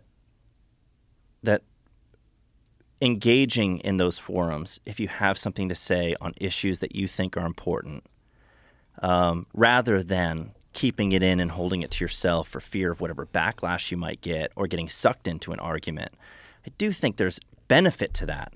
It's just, in moderation, right? Not taking it too far. Right. And making it like your thing is like you're on Twitter all day, like debating people or like trying to beat people over the head with whatever your political ideas are or your moral ideas or whatever. But I mean, advancing, trying to, like the Bee, it's interesting. What we do at the Bee, satire itself is like you're on one hand, you're just trying to make people laugh, but you are also trying to make them think. You're trying to engage the ideas of the day, right? Like the satirists, like the way that the way that the Onion defines satire in one of their like encyclopedias or whatever is it's being a smartass while saying it's for a higher purpose, and that's funny. because the satirists will tell you it's for a higher purpose, right? They'll tell you, like, we're trying to, like, speak truth through these jokes. We're trying to, like, tear down bad ideas and address them. And I think that's true. I think there's a benefit to that. I think it's why we want to be in the conversation, is we plan. Like, we don't have a mission statement at the Babylon Bee, but if we did, I would say it's to ridicule bad ideas. Ridicule them. Do you know they deserve mockery? Do you know what a heyoka is? Have you ever heard that term? I do not. It's a Lakota term for a sacred clown. They had a character that was in their tribe that would make fun of everything. He would make fun of the chief. He'd make fun of the best warriors. He'd make fun of the women. He'd make fun of the children. Make fun of everything. That's great. And the tribe had a philosophy that anything that could not be made fun of was bullshit. You had to find the holes in things. And one of the ways you would find the holes in things is to make fun of them. And then that was an important part of the tribe. And they were the sacred clown. Mm-hmm. And that's a heyoka. And that's a satirist. That's the Babylon Bee. That's a good stand-up. That's a lot of comedy. Yeah. A lot of meme comedy is coming from that perspective. Right. They're mocking something that is available to be mocked. There's some things that are not available to be mocked, right? Like a horrific murder of a good person is not available to be mocked, right? We all agree because we don't want that happening, and this is not something we support as a society. But when it gets down to debatable ideas, then you got to find out how mockable is that debatable idea. And when it comes to like Rachel Levine winning Woman of the Year, that's pretty fucking mockable. It's mockable. It's mockable. It's not and just to funny, say it's not mockable doesn't, like to say it's hateful to mock it. Like that's a mockable idea. Right. But I also think that there's a moral obligation to mock some of these things. And a moral obligation. Moral obligation. How I would so? say the absurd has only become sacred because it hasn't been sufficiently mocked. I think we have crazy ideas that comedians to some extent bear the responsibility for becoming popular because they were too afraid to mock them. They were too afraid they would get canceled.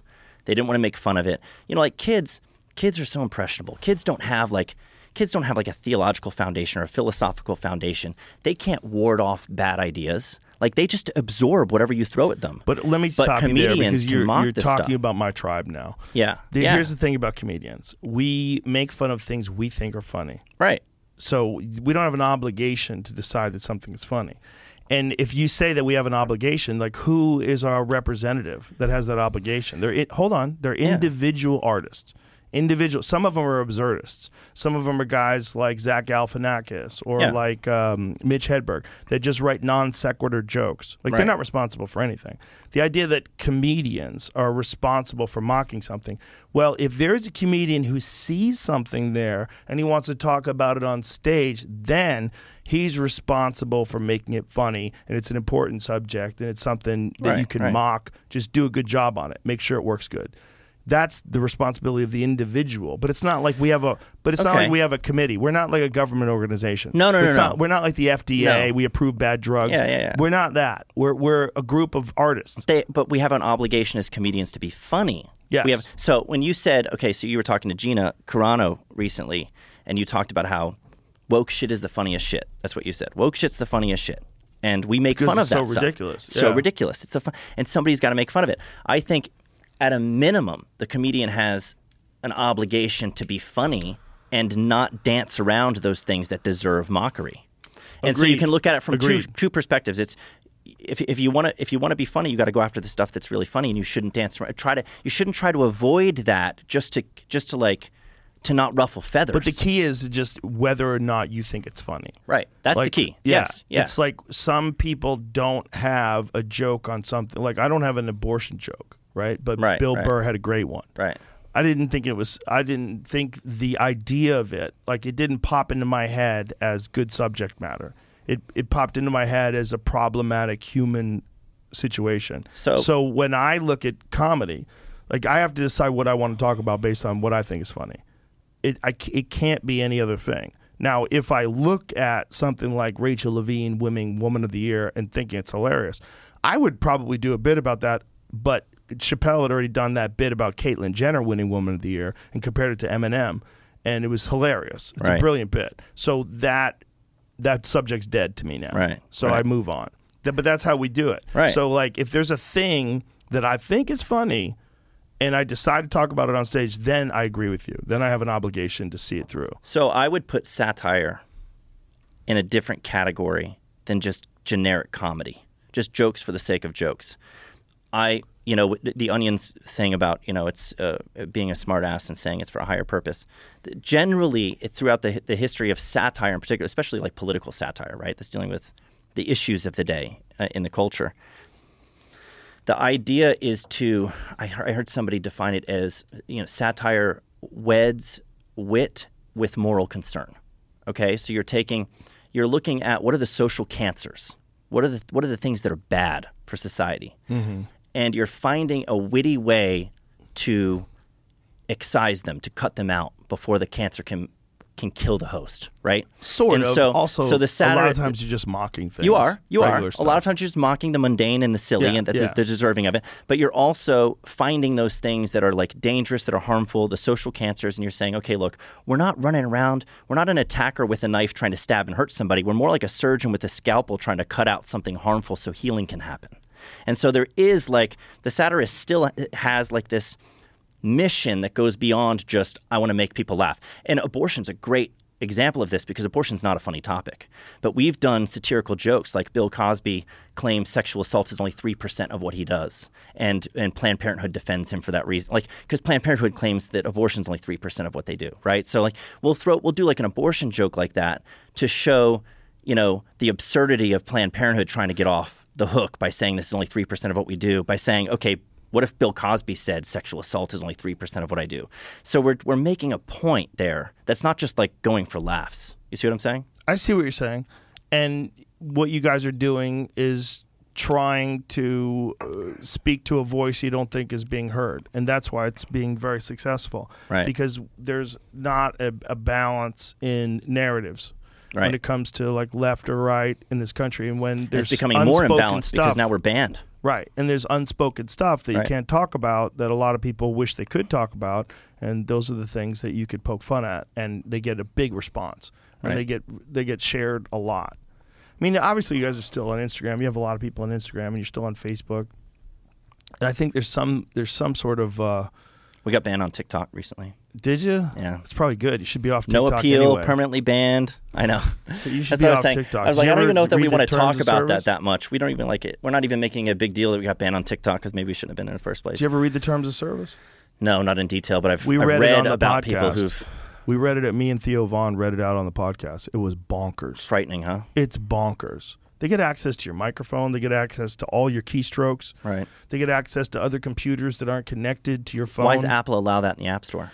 I have no idea, but that is one circumstance where Trump was correct. When he was talking about banning that, like that is Chinese spyware that's dressed up as the most addictive social media app ever. Mm-hmm. It's wild. It's a Trojan horse. Yeah, when they back engineer that shit and find out exactly what's in there, they're freaking out. They were like, "This is like the most invasive app we've ever discovered." Right. It's so crazy, and it's so addictive. It's fucking genius. I say to China, well played. You got us. And now they're trying to turn Instagram into TikTok, basically. Essentially, just like morph it into that to compete with it. Well, I mean, that's what they always do, right? That's where stories came from. Right. Came from Snapchat. Right. They always find the best features that some other application has. They all do that. Twitter did it for a while. Remember that. Fleets? They did Fleets for like a minute. Well, they're doing Substack Twitter, yeah, right? They're allowing people to pay, which is interesting. Pay to be like a super tweeter or something like that. Like a super supporter, super follower, something like that. Yep. Yeah, hello. It's like they all do that. They all, I guess that's what you have to do. The thing about these companies is that these are all companies that, they have stakeholders. There's stockholders. It's a lot of responsibility. Yep. They have to do their, like if a CEO doesn't capitalize on some opportunity where there's a really popular thing that keeps happening, like that's why Instagram is always pushing the videos.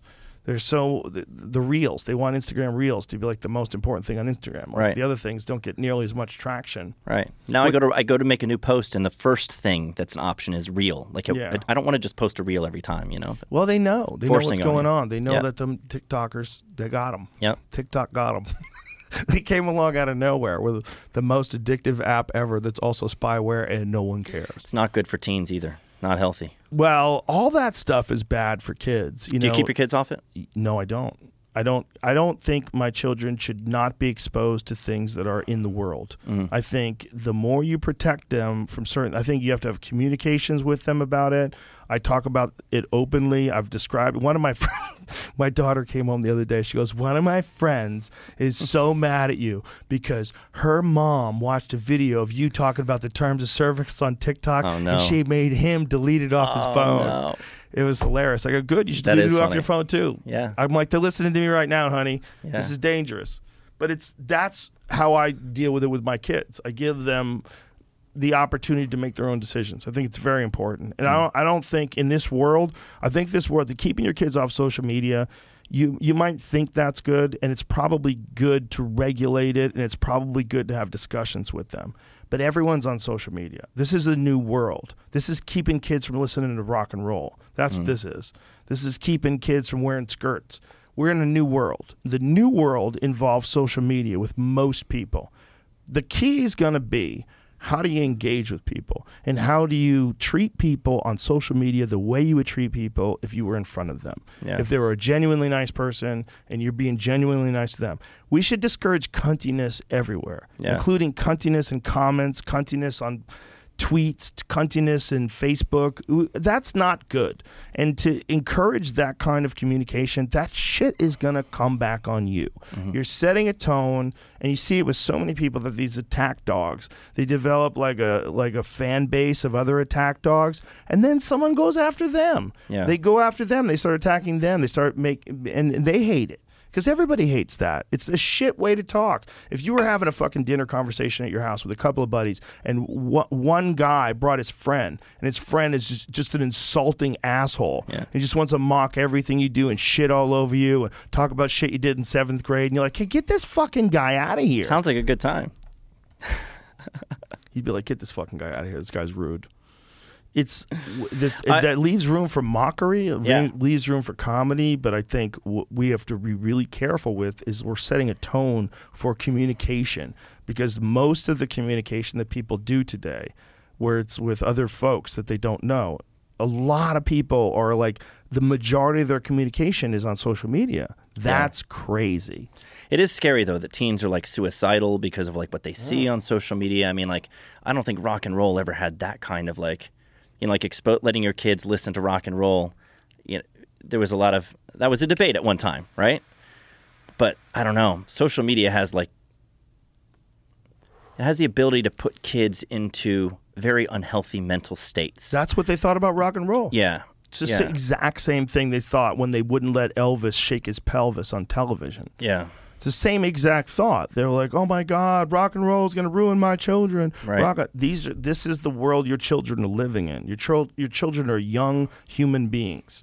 This is the world they live in. Give them a strong set of morals and ethics. Show them by the way you talk to people, by the way you behave, that you're kind and thoughtful. Show them that you work hard, that you have discipline, and that you admit your faults, and that you're always trying to do better. Show them that. Right. Show them that, and they can apply that to all things in life. But That's crucial. To try to pretend that we should all live in a world that is completely alien to the world that we currently live in seems to me to be ridiculous. That doesn't mean you should be on like Chinese spyware. Right. I don't think you should, but if my kids want to do that, that's what they're going to fucking do. Right. Because they enjoy the fun of doing TikToks and shit.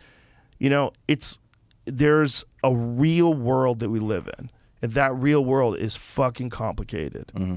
I think the most important thing is to let your kids understand that this shit is complicated. Yeah. Let them understand that there's a lot of games afoot. There's a lot of things going on. There's moving pieces. Yeah. There's a lot of narratives that are being projected that aren't accurate, and they do it on purpose. And these are people that are in the fucking highest echelons of media. Right. And they're putting out lies and nonsense. They're acting as propagandists for the state. They're doing what administrations want them to do versus what their journalistic ethics should compel them to do. And this is happening left and right.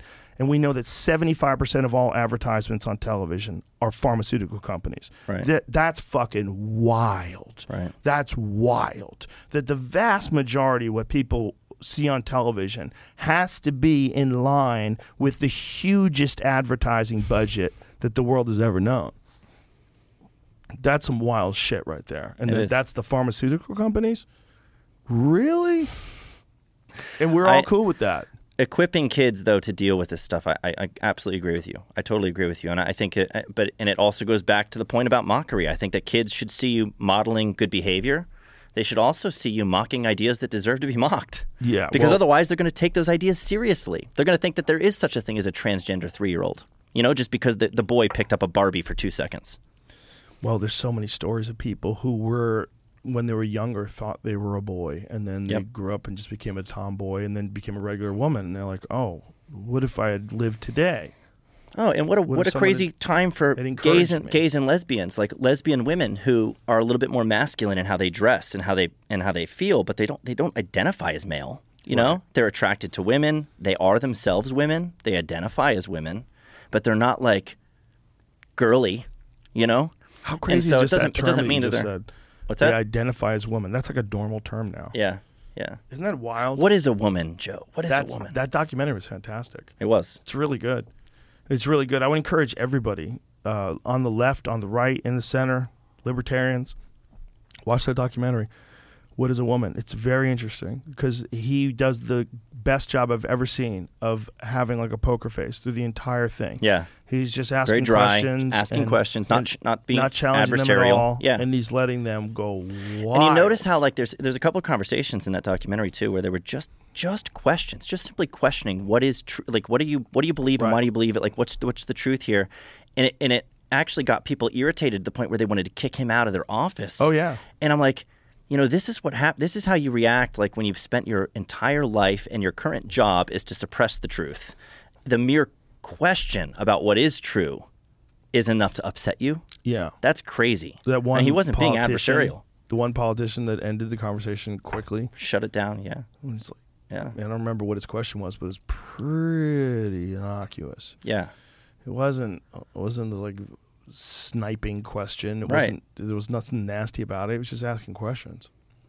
Like you should be able to have answers to those questions. You should be able to have answers to those questions to people who agree with you. Right. And you should have if you hold that idea in your head and you're a politician and you might actually vote on these things and you might have to actually have a say on these things and you might be able to promote these ideas, you should tell me what you think about everything, about crosswalks. I want to know what you think about stop signs. I want to know what you think about everything. You should be able to tell me if this is something that you have an actual you're a professional politician.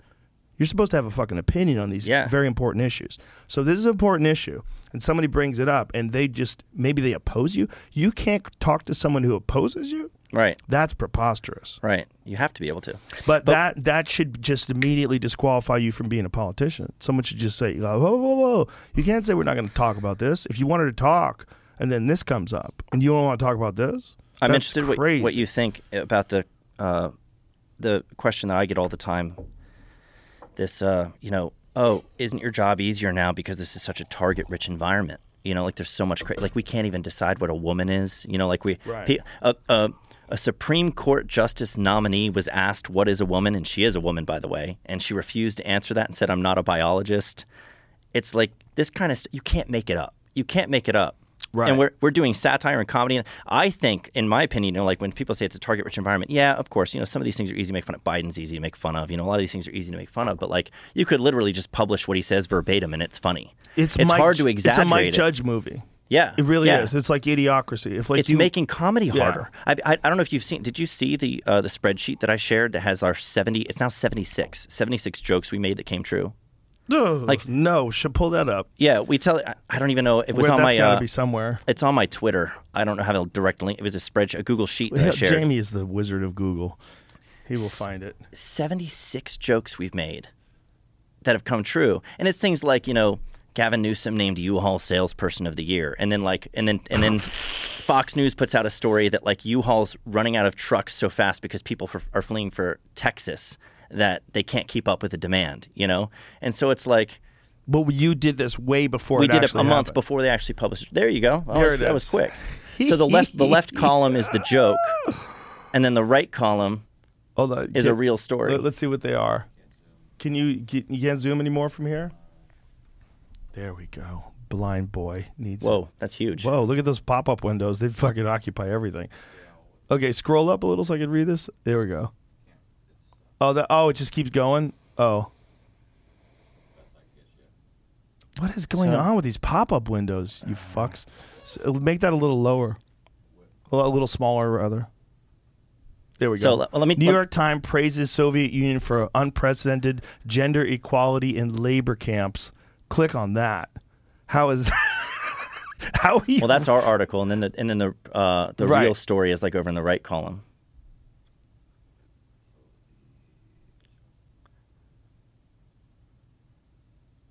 Is that it? Yeah. Okay, Biden's click pick on for that. banking regulator. Biden's pick for banking regulator once praised Soviet Union for having no gender pay gap. Wow. So it's not in camps, but it's pretty goddamn close. It's close. So I think some of these are like it's like a partial. We call it a partial fulfillment of a prophecy. You know, like it comes half true, and then sometimes it comes like totally true, and then sometimes it comes even more true than like it's even more exaggerated. Look what it says there. Say what you will about the old USSR, there was no gender pay gap there. Market doesn't always know best. What the fuck are you talking about? Right. And here's the thing that's gross about that. The grossest part. She knows the gender pay gap is not as simple as you're a carpenter, she's a carpenter. Right. You both do the exact same quality work. She makes $100 an hour. You make $150. That's not what it is. No. No, what it is men choose different jobs. Yeah. They're It's like the welders aggregate. and Yeah. architects and whatever. And It's all and they work more hours, and women get pregnant, and they have babies, and they can't work. Right. There's a lot. They make decisions because they're mothers that they don't want to be. The husband can pay all the bills. They make decisions within the household more regularly that they make less money overall with all humans. But it's not the same people making the same job. Right. Like if they do the same work, why wouldn't you just hire all women? Because they're just as good, and you could pay them less. They're cheaper. That's so dumb. Yeah. But it's a lie. It's Right. not dumb. It's Right. a lie because people know, and a lot of people don't know this. I had a friend of mine who was arguing with me about it. Right. Like we were talking about divorce settlements, and he was saying that he thinks that maybe it's to make up for the fact that there's a gender pay gap. I go, what is the gender pay gap? And we had a conversation about it. He goes, well, women get paid, 75 cents for every dollar a guy gets. Right. I go, doing the same job? He goes, yes. I go, no. no. He goes, really? I go, no, it's different jobs. Right. That's what it is. Now, if you can say that there's some sort of a gender bias within those jobs. By the way, I would call that harmful misinformation. You know why that's harmful? Look at all the resentment it creates. Yes. Look at all the strife. Look at all the division it creates. You end up with a political divide. You end up with people like acting like they're getting the short end of the stick and thinking of themselves as a victim when they're not. It's just not true. It's a misleading narrative. Right. And it also flies in the face of real gender discrimination that probably does happen in some jobs. Right.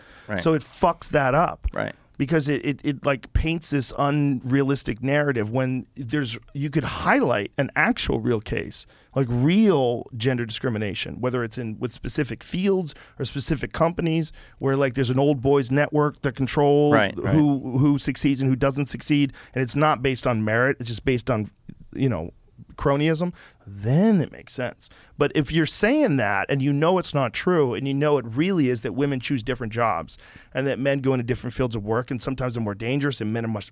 Jordan Peterson talks about this so eloquently. Yeah. That men are more likely to die, they're more likely to get murdered, they're more likely to commit suicide. There's more of them in prison. Yeah. It just goes on and on and on. But that this in specifically when it comes to work, right. that they get killed at work more often.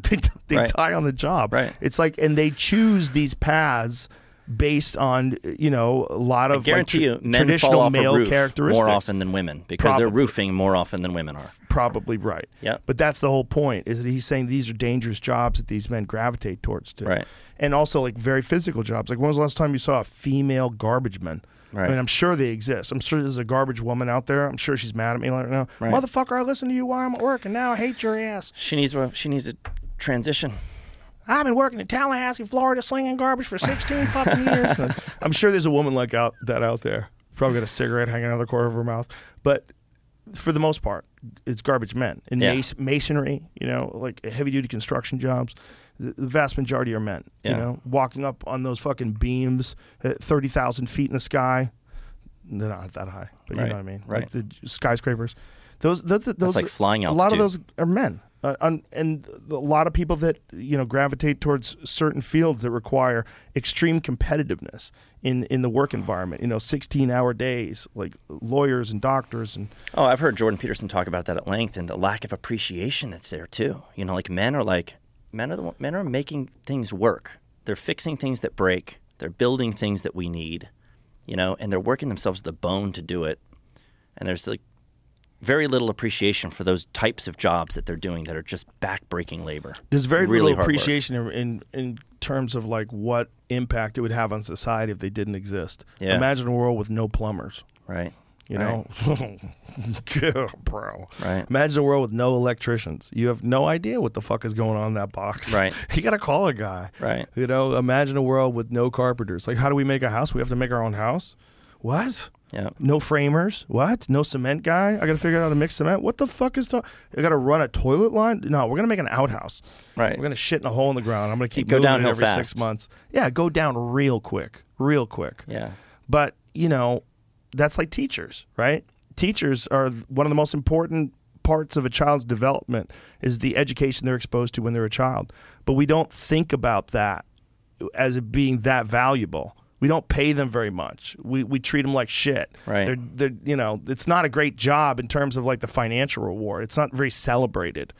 We only think about them when they suck. We're only mad at them when they do something wrong. Yep. Teachers are responsible. I've had a lot Same of with bad law teachers. enforcement, by the way. Abso-fucking-lutely. I'm I'm the opinion that most cops are good people. That's why most interactions that people have with cops, I think cops are representative of human beings, and most human beings are good people. Most. The vast majority. That's why you can go to the mall. Right. That's why for the most part, without mass shootings, right. You can go to dinner at a restaurant. You can go because most of the time, people are great. Mm-hmm. Most of the time, even when they have disagreements, it's rare, unless you're hanging out in the wrong bars. Right. But most of the time, people are great, and I think that's the case with everything. I really do. Agree with that. I think that's the case with most things in life. Do you think, though, going back to that, our jokes keep coming true and all of this nonsense, do you think comedy's harder now or easier? Is it a target-rich environment that's easier to make fun of, or do you think it's more challenging? Well, you're going to get criticized more, but that's part of the job. This idea that comedy's under attack, it means it's just people's opinions. They're expressing their opinions on something. They think you suck, or they think you're rude, or they think this and that. They're allowed to have opinions. The problem is not that. The problem is when you want to suppress a person's ability to say something that you would criticize. That's where our problem lies. Our problem doesn't lie in criticism of comedy. I think that's important. I think criticism in everything, and you might agree with it, you might disagree with it. You might think that criticism is ridiculous. It's completely out of context. You're taking it out of line. This is not what he's saying, and this is really what they're saying. Or you could say, you could look at it and say, I agree. It's valid. I think that joke sucks. I think that comedian's mean. You're allowed to think that too. Yeah. That's a part of being a person. There's certain people that are so goddamn sensitive, they believe in microaggressions. The slightest little look that someone can give you is, she's microaggressing me at work. And you could go to your fucking human resources person and make a formal complaint that someone's enacting microaggressions on you. There's where the debate lies. Is it better for society? Is it healthier is it better for that person if we mock that or if we coddle it? Do we mock it or do we coddle it? Microaggressions are the best example. It's not that to coddle. If you say something really fucking dumb to a guy at the office, he should be able to go, okay, and just walk away. Right. That should be his right. And if you want to go to human resources and say that, you're going through a simulated pregnancy and he didn't support you, and you were telling him about how you're in the, third trimester of your simulated pregnancy, and he's like, okay, and he just walks away, and you've got a beard, and you have blue hair, and your name is Alice now, and for the last 6 months you've been Alice, and you've been pregnant. What am I supposed to do? Right. You tell me what I'm supposed to do there. I can't go, okay. Yeah. If you tell me that you're a fucking psychic, and that you're an intuitive, and that you're tuned into the world, you're an empath, and you're telling me all this, and you're getting together with a bunch of people that don't believe in possessions, and they're all polyamorous, and I go, okay, and I walk away. It's the same goddamn thing. You're saying something that's outside of the norm. You're talking cuckoo talk. You'd have so many people who would argue with you and say that you have a moral obligation to affirm. Affirm. It's the right thing to do. It's the compassionate thing to do. It's the loving thing to do is affirm. It's compelled speech. Yeah. Compelled speech is always dangerous. Yeah. It's always dangerous. It is akin to. That's the problem with some people have like the Pledge of Allegiance. They think that's compelled speech, but I think that's patriotism. And I think, with a good Pledge of Allegiance and a good idea of what we represent as a person, it's like a mantra that we can chant. I could see their argument, though. But I think that some the proponents of compelled speech only want their side to win. But what if it comes back against you, man? That's Hitler, right? That's fucking Mao. That's Stalin. That's when it comes back on you and there's a dictator saying something that you disagree with, but they're compelling you to say it. They're compelling you to do it. Just because you think that it's a kind thing to do to transgender people, if you allow that right to exist in modern society, it will go into other things. And if we go south, if something goes bad, if there's a civil war or a nuclear war with another country and only half of us survive, and we get some hardcore, really fucking authoritarian type dictator running this country, they will turn that shit on you. And the idea that that's never going to happen is preposterous. The idea that that can't happen. It's happening right now in other parts of the world. Right. That shit could happen. What's happening in China could happen here. If we allow a centralized digital currency and we allow a social credit score system and shit goes south and we have like an uprising against the government, and so the government has to lock down and put more rules in place and they decide whether you can and can't travel based on your tweets, that shit could happen right here. Yeah. And the same sort of compelled speech that you would think would be compassionate towards causes that you support. The problem with that is that could be applied to almost anything. Right. And in worst case scenario circumstances, which is what we always have to think about. And if you set a precedent for it being okay for the powers that be to enforce those rules, then what if the powers change? And suddenly it's somebody who disagrees with you. Or this is the problem that the left has. The left is redefining things every moment. The goalposts are shifting. The goalposts are always shifting for like what's acceptable and what's not. Conservatives tend to conserve, right? At least that's what they should be doing is preserving what they believe is true and good, right? But the left also is going after what they think is true and good, but it's a moving target all the time. And so when the target changes, all of a sudden your view that you tweeted out like a year ago is bigoted today. Don't you think that's a classic power struggle, though?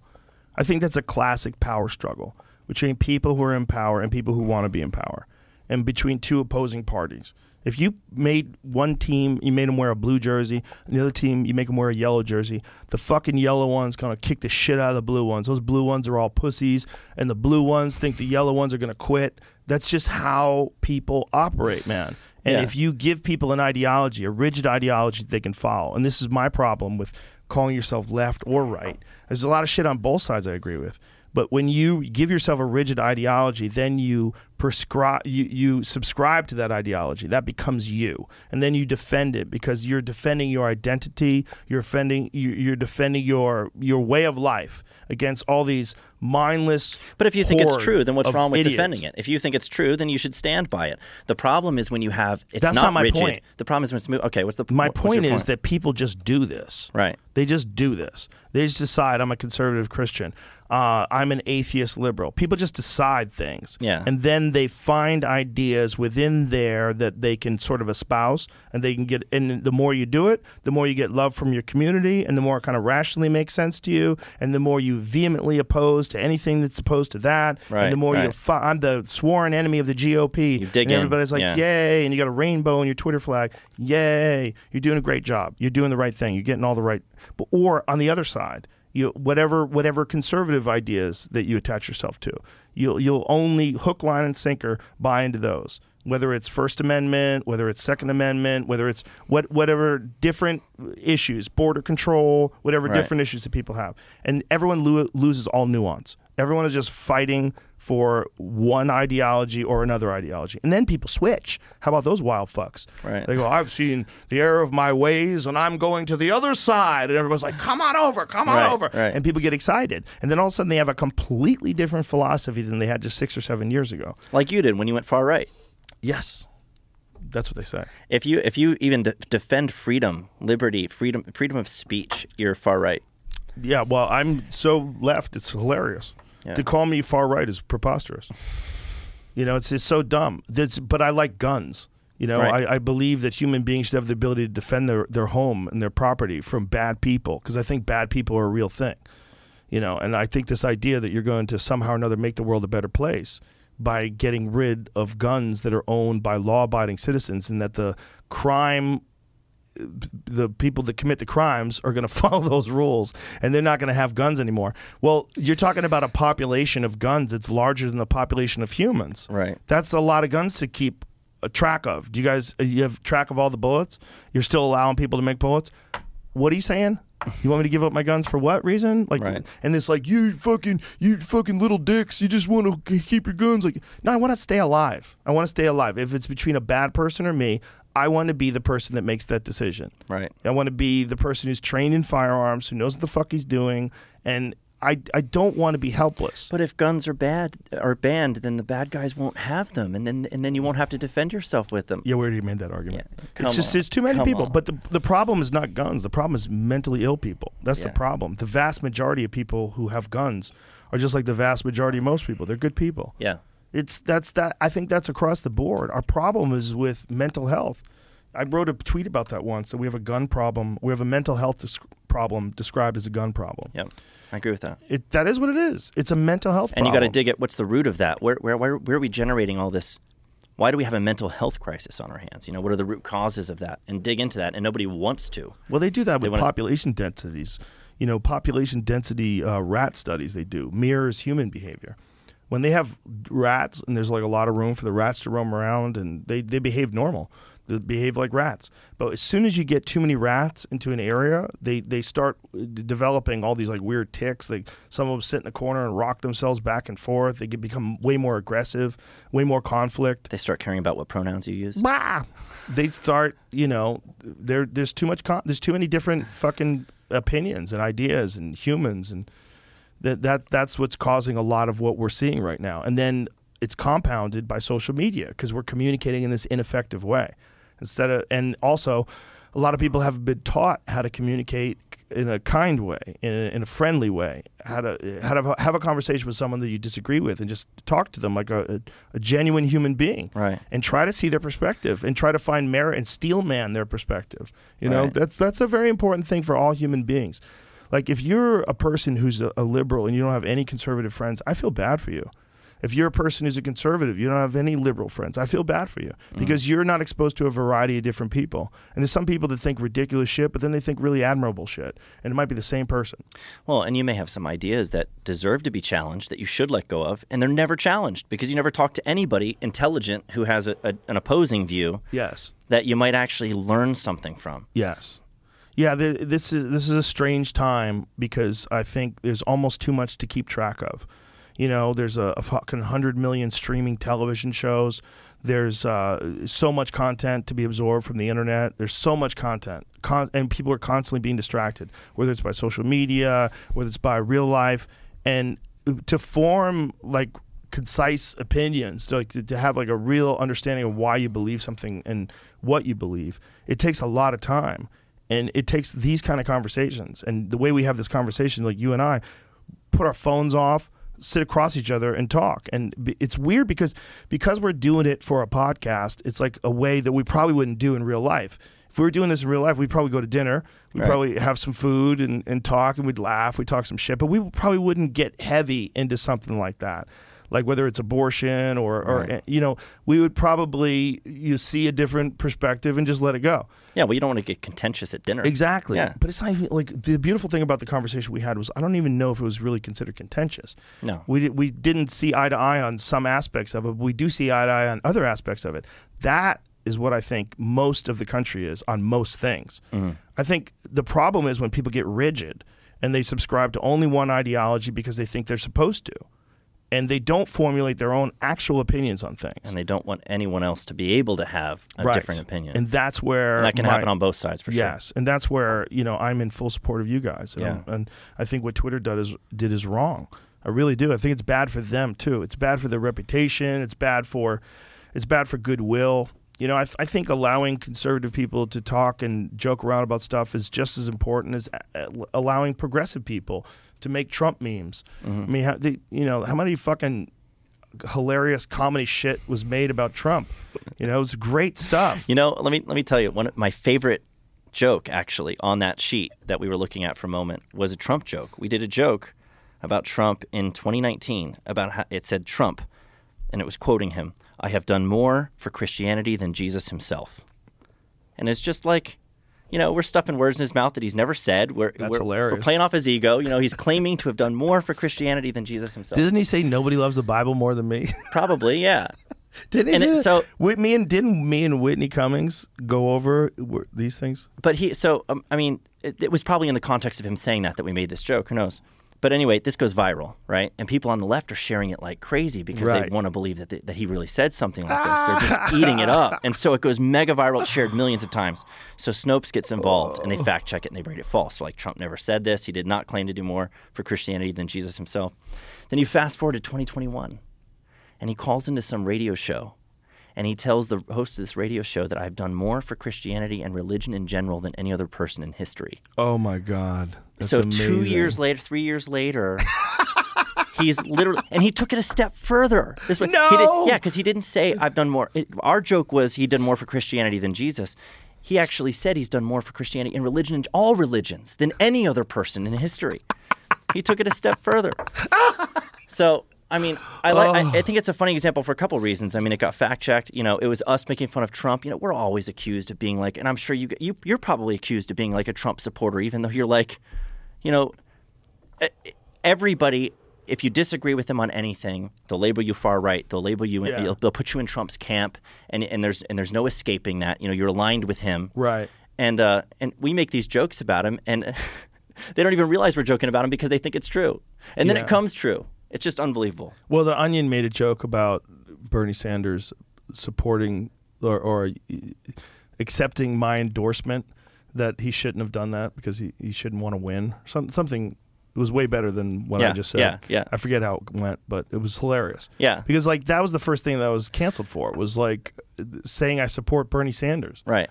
And I'm like, how can you call me a Trump supporter when you say I support Bernie Sanders? Like, Right. that's the dumbest fucking comparison Yeah, ever. they're a little bit different. It doesn't make any sense. They're a little different. I supported Bernie's idea about taking a little bit of stock speculation, taking a small percentage of that and using it for healthcare and student loans and all that shit and public education. I'm like, that would be a brilliant idea. It's a brilliant idea because it's a fraction of a penny from each transaction. Yeah. It's amazing. It's a great idea. And he said it would generate an immense amount of money. It wouldn't have an overall effect on the economy, he didn't believe. I don't know if he's correct because I'm not an economist. I'd love to talk to an economist that would tell me that it's bullshit, but it was a fascinating idea. That's what I supported. I'm like, that seems like a good idea because in a lot of ways, I'm kind of a diehard hippie. Yeah. Like, I really think that we could all get along together and do better. But I'm also a realist when it comes to human nature and discipline and people's, willingness to cave into bad ideas and to self-loathing and to, and that's why I tell people, like, it seems like it seems like a trivial thing to exercise. But I'm like, it's one of the most important things you're ever going to do because it's hard to do. And you need more hard physical things to do in your life. Everybody does. It keeps you robust. It keeps your mind working well. Resilient. It keeps you resilient. But more importantly than that, it's great for your mental health. Because if you do something really fucking hard, look, it could be a 90-minute yoga class, a hot yoga class. Those are the best. If you do that, that's so fucking hard to do that the rest of your life will seem easier. Right. And that's what it's all about with people. If you think about people that come from like a really bad childhood and they have this incredible willpower, where the fuck do you think they got that from? They got that from being beaten down. Right. And if you can do that to yourself. Those things, it applies to yourself. And there's too many sedentary people in this country. And those people are upset by almost everything because their body is awash with fucking chemicals and hormones and corn syrup. They don't know what the fuck they are. They have no real foundation for who they are as a human. They don't understand their human potential. They've never pushed themselves past the boundary of where their inner bitch wanted them to quit. That's important for you. It's important for human beings, for all human beings. But you can't force that on anybody. You can't force anyone to do that. No, but you can encourage people to do it. Right. You can incentivize it. You could tell, incentivize it how?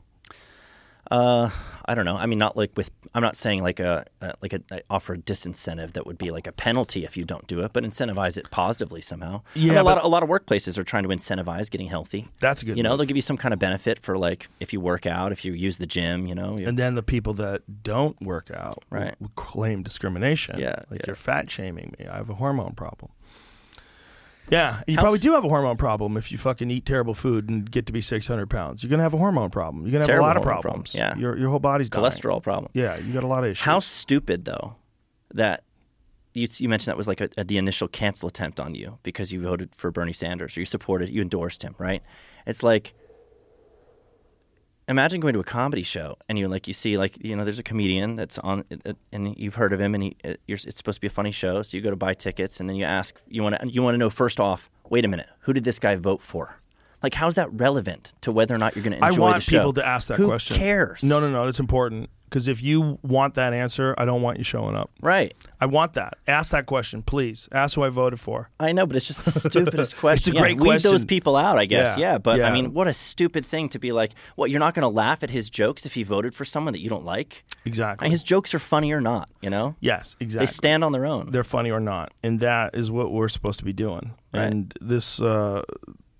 who do you support? I don't want to support who you support. That was one of the crazy things after Biden won, where people were calling for blacklists of people who supported Trump, people who publicly endorsed Trump or talked about Trump. They were talking about making them unhireable. I'm like, do you know how crazy that is? Accountability Project, they called it, or something like that. But you know how crazy that is to do to fellow Americans, like to try to remove their livelihood? You're coercing them into, that's a disincentive. You're penalizing them for not going along with what you want. Where do you think this is going? You think the children are going to suffer? The person's going to lose their job? What if they become homeless? Like, what is going to happen?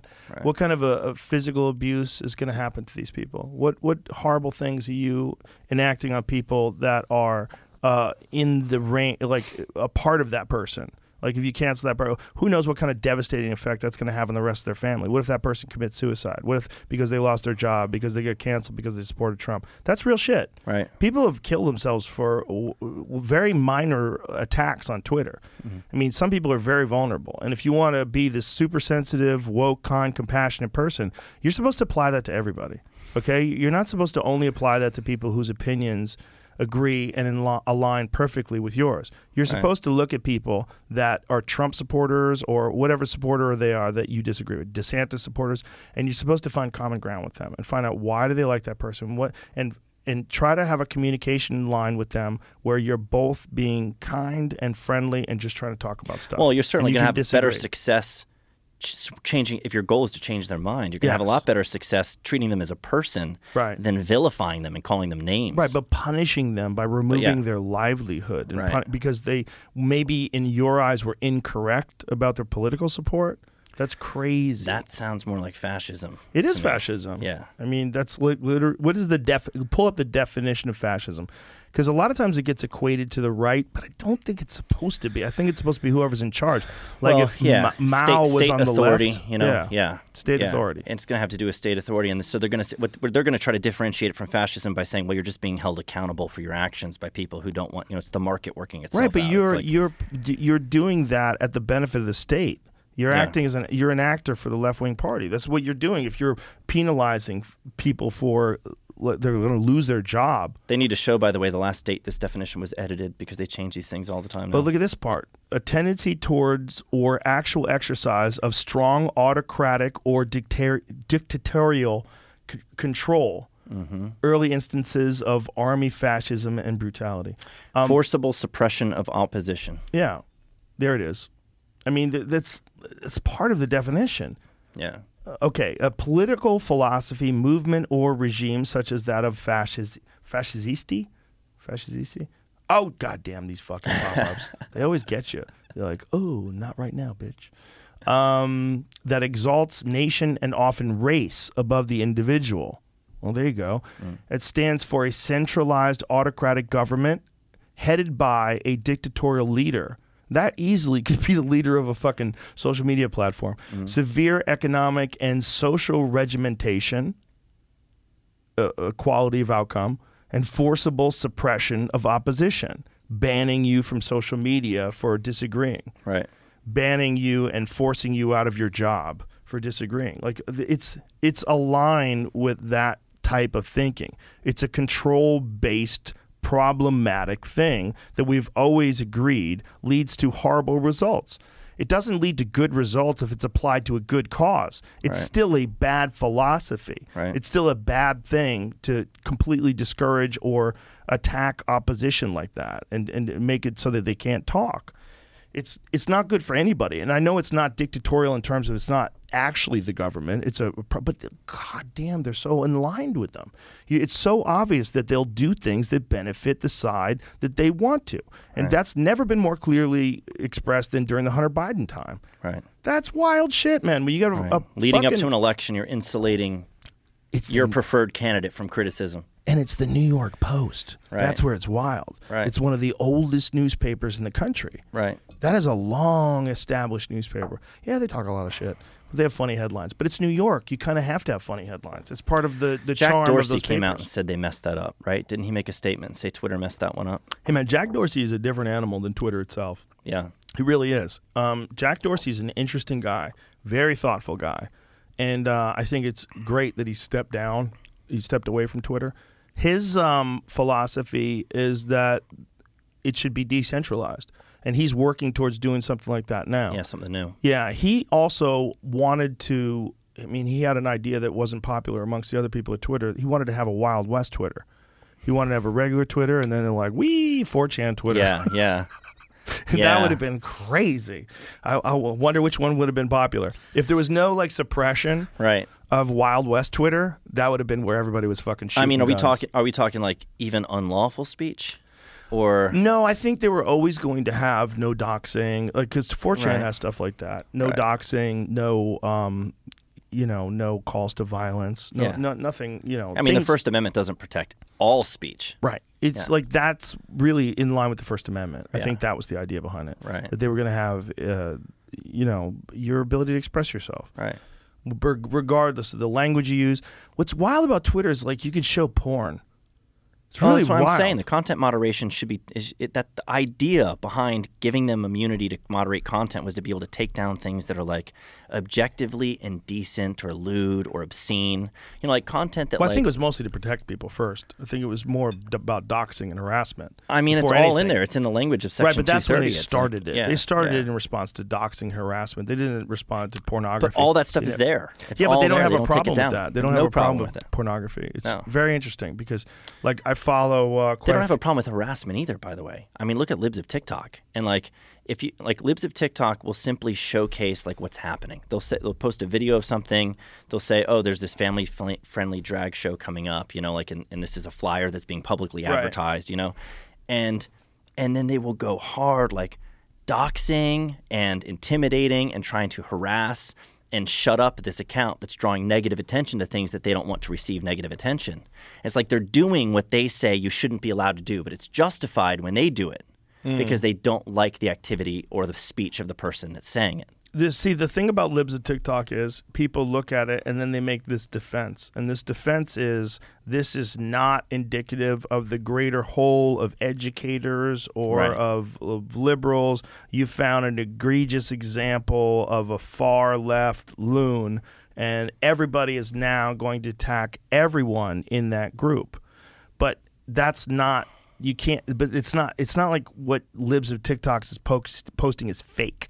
Right. It's not. This is the thing. These are real. Yeah. So and they're much more prevalent than people realize. We're dealing with a lot of humans. Yeah. That's the other problem. We're dealing with 330 whatever million people we have in this country. You're going to find a lot of really ridiculous people. And if you highlight those really ridiculous people, it does have the unintended consequence of forcing people into thinking that's happening everywhere around them. And then people who are not doing anything remotely like that get lumped into that same group. That's what people are scared of. And their overreach, their overreach to do that is to ban the word groomers. Right. Their overreach is to stop your ability to express yourself. The overreach is to ban libs of TikTok. That would be the overreach. Well, the way that they lump themselves into the group, like libs of TikTok won't explicitly lump everyone into the group. They'll just showcase the content. Yes.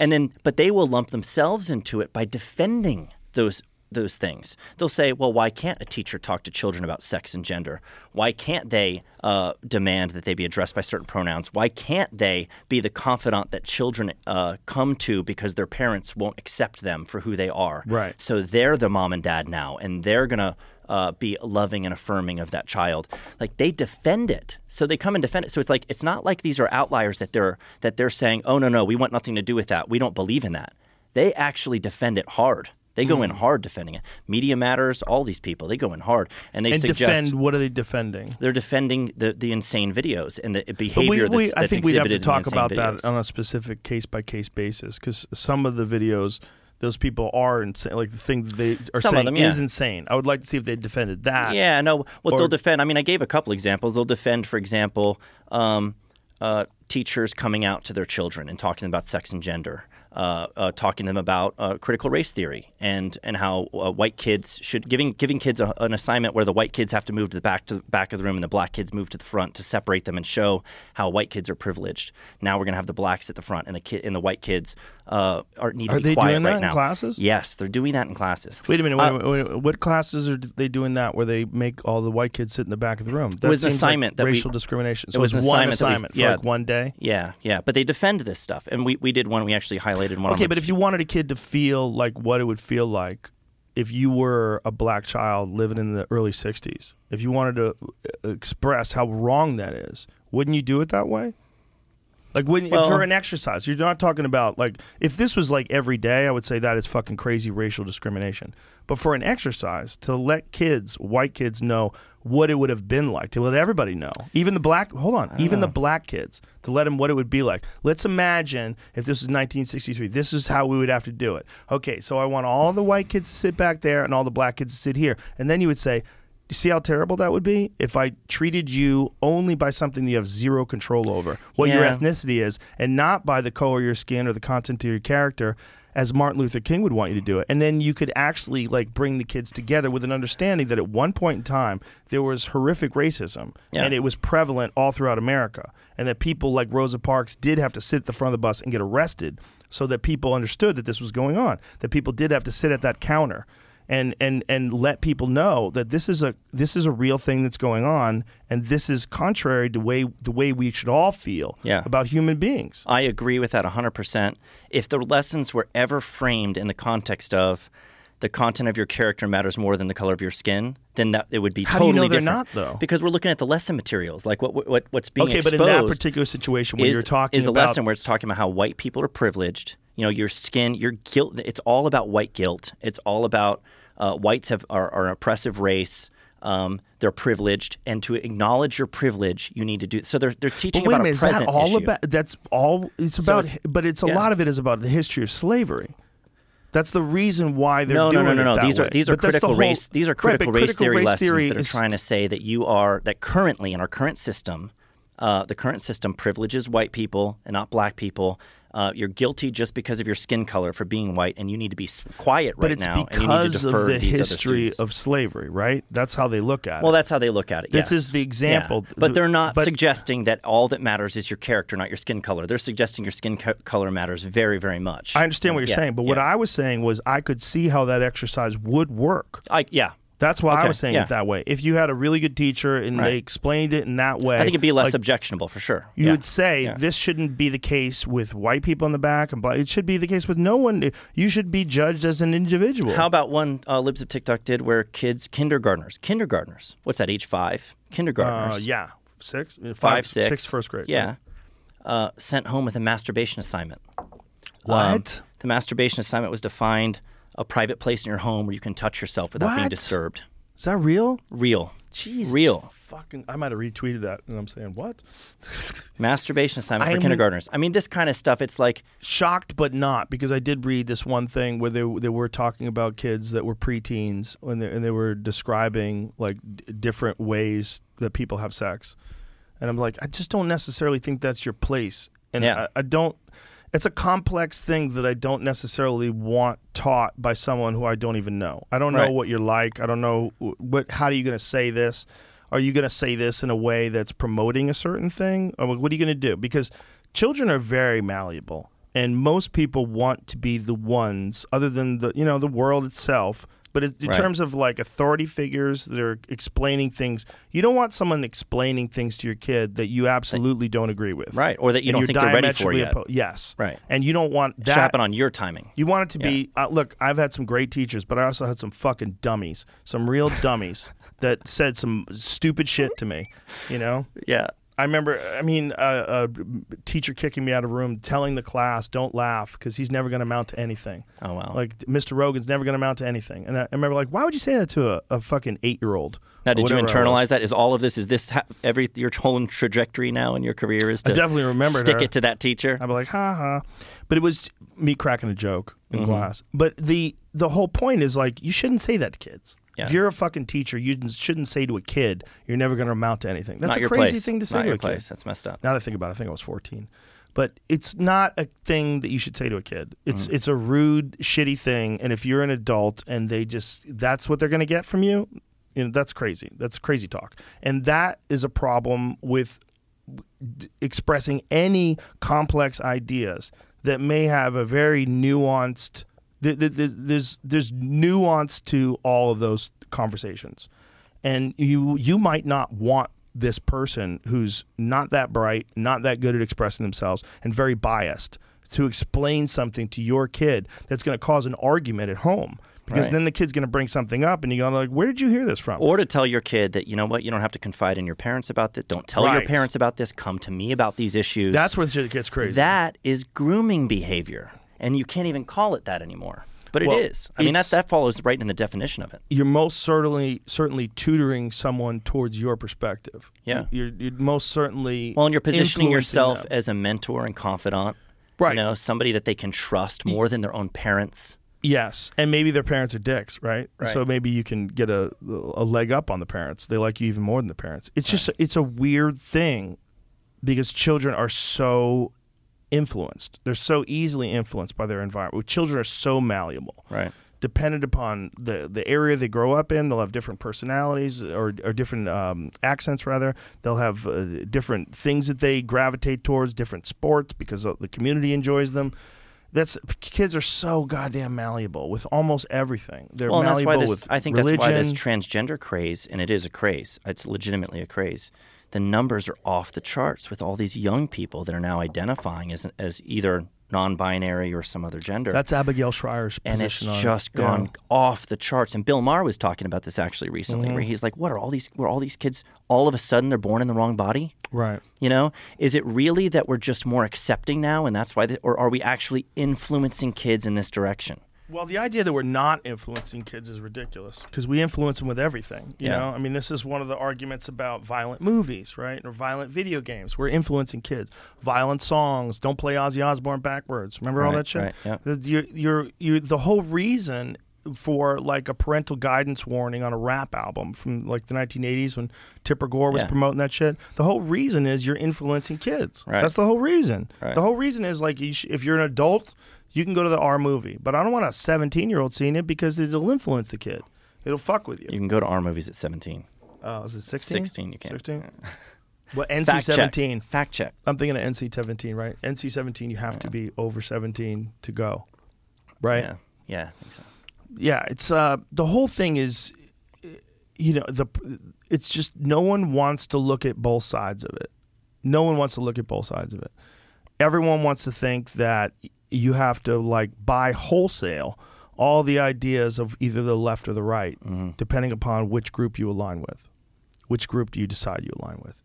That's where it gets weird with people. Because if you're like a progressive, open-minded, compassionate person, and then you watch two professors having a conversation about kids under 13 should be forced to have sex, because we force them to do a lot of other things. We force them to clean their room. They do a lot of things they don't do. Why shouldn't we force them to have sex? Like, that's a real conversation I saw on Libs and TikTok. That's fucking wild that they're trying to make an intellectual argument about whether or not children should be forced to have sex and about how they've been that way throughout human history. Yeah. Like this arbitrary age that we put on people. I think it should concern us more than anything else, this effort to stamp out not just the dissent, not just the different opinions, but the jokes. It's the jokes. You know, like the fact that we can't joke about this stuff is really disconcerting. And I know you can. I mean, your show is it's the censorship from these platforms that are hosting your content that you put them onto, and the control that they're exerting over these conversations. I think our ability to be able to laugh at these things that deserve to be laughed at, it's so vitally important for the health of society that we not stop that and shut that down. I agree. I think it's super important. I couldn't agree more. It's very important, whether you agree with those people or not.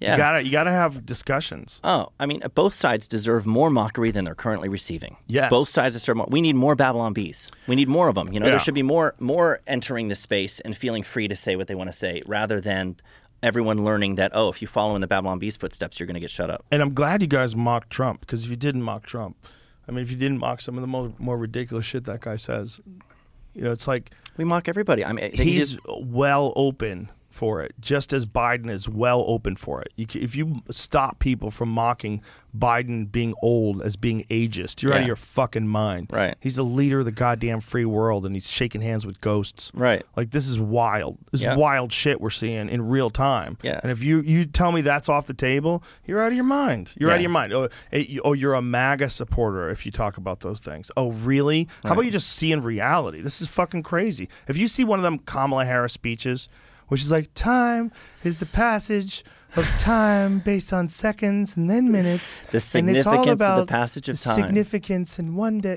If you don't mock that, you're not paying attention. Her comments she just made made about the space telescope that we put out there. She was like, I had a very intellectual response to these images when I first saw them, and it was, wow. An intellectual response she had, and it was, I think she's probably joking. No. She was dead serious. She was dead serious. That was She went on about how space is, we've accomplished this, we've done something, and now we need to continue doing something, because space, we were there, we accomplished it, and now we need to also continue to accomplish it. It's like, what are you saying? Does she not have a script that she can follow? Can someone not write a speech out for her that she can just read? Well, people keep quitting. Hasn't she had like a shit ton of people quit? Yeah. It's like a nutty number. Yeah. Right? How many people have quit? How many staffers? I've seen articles about staffers just, dropping like flies. Find out how many staffers. And maybe they just let her make her own speeches. Like, you go. Go ahead, do your own thing. She's got a teleprompter at all these events. Maybe she doesn't want to read it. Maybe she wants a free ball. Maybe she's working on her act. It's awesome, though. Well, what it is it shows you whether or not a person's real. Because a real person has real ideas. Like, if a person is actually just trying to be themselves and tell you this is my take on things, you'll get that from their words. Right. But when they just say nonsense, it's because they're not being real. There's nothing there at all. Staff exodus continues as top advisor, speechwriter. Oh, there you go. Post. She lost her speechwriter. That's recently. So how many people have left? That's the answer. Does it say? Speechwriter was also departing after fewer than 4 months on a job. Can you imagine? You write this fucking groovy speech, make her look like a wizard, and she goes up there, the time that we're enjoying is different than the time of other times where people were not enjoying their time. There is so much significance. 13 key staffers have left the VP's team in as many months, including chief of staff, chief spokesperson, deputy press secretary, deputy chief of staff, communications director, director of digital strategies, director of advanced, director of advance, director of advance, deputy director of advance, director of press operations, deputy director of public engagement, speechwriting director, oh my God, national security advisor. Everybody's like, fuck this, I'm out of here. Now, is that when it says they left, does that mean that they resigned, all of them? They got or out were of they there. or were some of them let go? That's a good question. I don't know. Yeah, well, I think when they say left, they meant quit. Otherwise it would be fired. Yeah, like she's like a female Trump. You're fired, Jetson. Right. The whole thing is wild, man, because it's like that is a type of person that can't speak. They can't just speak about their position on ideas. No. They got to kind of dance around with bullshit because they're bullshitting you, right? Like if that was Tulsi Gabbard and you asked her to give her opinion. She'd give you a very thoughtful response. Very well-phrased response about any particular important issue because she actually thinks about them and she formulates her own independent She's impressive. opinion. She's very impressive. impressive. Yeah. She formulates her own independent opinion of those things. And that's what's terrifying to her, about her rather. That's what's terrifying about her to the government. Like, you can't control her. Right. You can't just tell her to play ball. She actually has ethics. Right. And she actually has like a very clear opinion on things.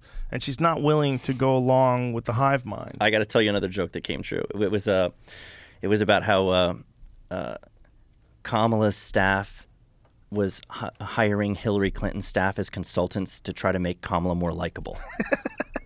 It's like the last person in the world you go to for likability is Hillary Clinton. And then it came true. They actually, a month later, a report came out that her staff had reached out to Hillary Clinton's staff to try to figure out how they could make Kamala Harris more likable. It's a month later. Well, imagine, though. Why Hillary Clinton? Who goes to Hillary Clinton for likability lessons? This is why. You don't go to Hillary Clinton. You go to the people who made Hillary Clinton so likable that she could run for president. Because imagine if you just let her go on her own. Oh, yeah. No. I mean, if she didn't get any public feedback, you just get her honest opinions about things. Oh my God, it'd be a bloodbath. Oh, she just will tell you whatever the polls say she should say. Probably. But then there's moments where you catch her. Like, you remember that moment when she was being interviewed, and it was right after Libya killed the rebels killed Gaddafi. Yeah. She's like, we came, we saw, he died. Right. And she laughed. She had that comment about Benghazi. What possible difference does it make, or something? What difference does it make? Yeah. She's the basket of deplorables or something, or redeemables or whatever. Wasn't that her? Was that her? But that's it absolutely was her. But that's not that bad. That's just stupid politically because you're mocking literally like half of the people in the country. But the things about like mocking this guy who we kept in power being like ruthlessly murdered by those rebels. Like, you can watch it. Like, you can watch the video where this guy shoves a knife up Gaddafi's ass. Right. You can see his face while this guy runs up behind him with this knife and shoves it up his ass. And he's in full shock. He can't believe they have him. He can't believe he's captured, and he barely reacts. So this guy shoves a knife up his ass. I mean, you can see that. You can see his dead body and the rebels. Like, anybody that would think that's funny, that scares me, that person would be in any sort of position of power. Right. Because the thing that a person there's something off. That's to see it. Look, if you're happy that person's gone and you want to express that in a sober way, you want to say the world is better off without Muammar Gaddafi running Libya. Right. Okay. That's different. But if you're laughing about a person who got a bayonet up his asshole, I mean, it was like, you've seen it, right? I mean, it's a big ass knife. It looks like one of those knives that's on the end of a rifle. And he just shoves it up his ass. Like, that's not something that anybody should ever laugh at, even if it's to the worst person. The worst person dying like that. Like, that's not funny. I mean, maybe it'll make you happy if that person's a killer and they've killed a bunch of people and someone runs up behind them and shoves a knife up their ass. I'm glad that guy did that. Fuck yeah. Yeah. Okay, but laughing is a crazy way to react. It's a weird reaction. To someone getting brutally murdered. Not very likable. Doesn't make you very likable. I feel like Kamala Harris' response to everything is laughter. She throws her head back and cackles at the most serious thing. She doesn't do that anymore. You notice that? She's better about it. She's got learned mocked. how bad it was, how bad a look it was. It was constant. It would be a serious topic she'd be challenged on, and her initial response was to laugh nervously before she would reply. Well, she's mocking things, right? And she's mocking things knowing that she's got this army of supporters. Like, that's the thought process behind it. Like, mocking it. Yeah. Like that. Like Tucker Carlson throwing his head back and laughing at something. But less, like, his is less gross. Yeah. The way she does it is like, it's fake. It's always fake. Like, there's no reason to be laughing in that moment. It's just like this strategy that she has to mock ideas that don't align with the ideas that she has. It's just not good. And then there's also to just like portray this this sort of persona of being a very happy, fun person who's laughing a lot. That's good too. Yeah. Right. So there's that, but it's fake. It's just a weird. It's a act that a person could put on. Yeah. And she doesn't do it as much anymore, which shows you that's fake. Yeah, she's been reined in. Yeah. Well, she's been exposed. Maybe it was Hillary's staffers. Yeah, maybe they said, listen, we told Hillary, you got to stop laughing about murder. What is this? What's in this? Coffee. You want some? Coffee? Sure, yeah. Get some of that. Black Change Rifle's it up. finest. All right. Thank you, sir. My pleasure. Yeah, I don't understand why we can't get more really good candidates, people that, whether it's congressmen or coffee. senators. It's good, solid stuff, right? Yeah. Black. But it is, it's just hard to find people who want that job. You know? I mean, who the fuck wants to have your life picked apart like that?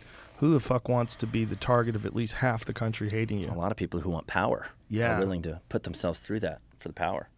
That's the problem, right? And that's something we don't want to acknowledge. The type of people that want those jobs are not really the type of people we want to have those jobs. Yeah. Yeah, I remember in A Gladiator when Marcus Aurelius is going to make Maximus his successor. And he goes, I want you, not my son, to be my successor. He goes, with all my heart, no. And he's like, Maximus, that's why it must be you. It's because you don't want it. Yeah. Yeah. What do you think is going to happen with Trump? What do you know about the raid, the FBI raid? I have no inside knowledge. I don't know. I mean, he calls you. I think he did retweet us a couple times. He retweeted me a couple times too. Hilarious. He. I was laughing my ass off. I was like, the fucking president retweeted me. I think that the people who are arguing that he's been given a ton of fuel, like they just poured rocket fuel in his engine, I think that's absolutely true. I mean, if you just look at the fundraising that he's done off the back of this already. Right, but what did they... Absolutely. Yeah, but I don't mean in terms of politically. I mean, like, legally. Like, what did they find? Oh. And is he actually in trouble? Because I think the goal was to try to knock him out of the 2024 elections, right? Bunch of Big Mac trying receipts. him for crimes. What did he do? I don't know. Do you know what he did, Jamie? Has it been absolutely released what they caught? I don't know that yet, but holding on to boxes of documents. Is it really about he wasn't like supposed to have confidential information that he shouldn't have had in his home? Like that was so important they couldn't just ask for it; they had to go in there and get it. Well, I think the problem is having it, right? Because if you have it in an unsecure location, meaning unsecure in terms of the government's protection, it's not locked up in archives. It's not in a place that's very difficult to access. You have control personally over the access to something that's top secret. If that's the case, then that's a problem because that safe could be open. People can get in there. People can get the code. They can copy it. They can send it to China. Yeah, but do you think that's a genuine concern, or is it they want to find something, anything that they can use to prevent him from running again? I think both things are valid. I think if they're just doing that and they're using the FBI in a way that they would never use it against Hillary Clinton, and they're going after him in a way they would never go after Ghislaine Maxwell's client list. Oh my God! Then I think there's no interest in that. Right. Then we have a real conversation, but it doesn't mean that there shouldn't be a real conversation about should someone have access. Now, I don't know what the files were. I have zero idea whether or not they were okay for him to have or declassified. I don't know. But I think the argument would be if you're not supposed to, if there's a whole chain of command about classified documents, and this is the law on classified documents, and you decide to violate that law because you think you can. Right. Like I just wanted to keep them, and you just keep them in your safe. I don't know if that's what happened, but if that is what happened, that someone needs to be held accountable for that. You're not supposed to do that, right? Right. You're not above the law, and you can't decide that you're not going to follow the law because you know better, right? And I don't know if that's the case. I think where people lose, where they stop, where they don't care about that, is because they're like, okay, if you're going to be selectively enforcing laws like that and just turn a blind eye to Hillary deleting emails that have been subpoenaed, and all of that, a blind eye to Hunter Biden trying to act like this is not a story until you're forced to admit that it is. It's the double standard that makes everybody say this is persecution. For sure. And so even if there was something that was done that was wrong, they're still choosing to be selective about going after him in a way that comes across as they're after him doing what they wouldn't normally do to someone on their own side. If it was Hillary Clinton's home, they'd have no interest in what's in her safe. Because she'll kill them. Yeah. Jokes. Yeah, I see what you're saying. I see both sides, though. I see the side that if you're an anti-Trump person and you find out that he's doing something that's against the law, you'd want to prosecute it for it. Yeah. I see both sides. Yeah. I really do. I don't know the specifics of the Hillary Clinton email thing in terms of like what those files were, but if they're the same classification, of files as like he had, you could make the argument they were more vulnerable because they were on a regular laptop. Well, and it's still destroyed after a subpoena. After Right. a subpoena. I mean, imagine if Trump was subpoenaed for this information, and instead of handing it over, he burned it. Right. That is where shit gets really squirrely. Yeah. Gets really squirrely. And it's like, what punishments are there for that? Is it zero? There's nothing. Nothing. Not a fucking thing. Right. And everybody's just like, you know what? Didn't she has a hat for sale that says "But her emails"? But her emails. She's capitalizing on Good for it. her. Yeah. Good But for her her. emails. I wonder if, like, amongst people that are on the right now, a black hat with white letters will get your ass kicked because you know, like the MAGA hat. Yeah, like yeah. you could have a MAGA hat that said anything.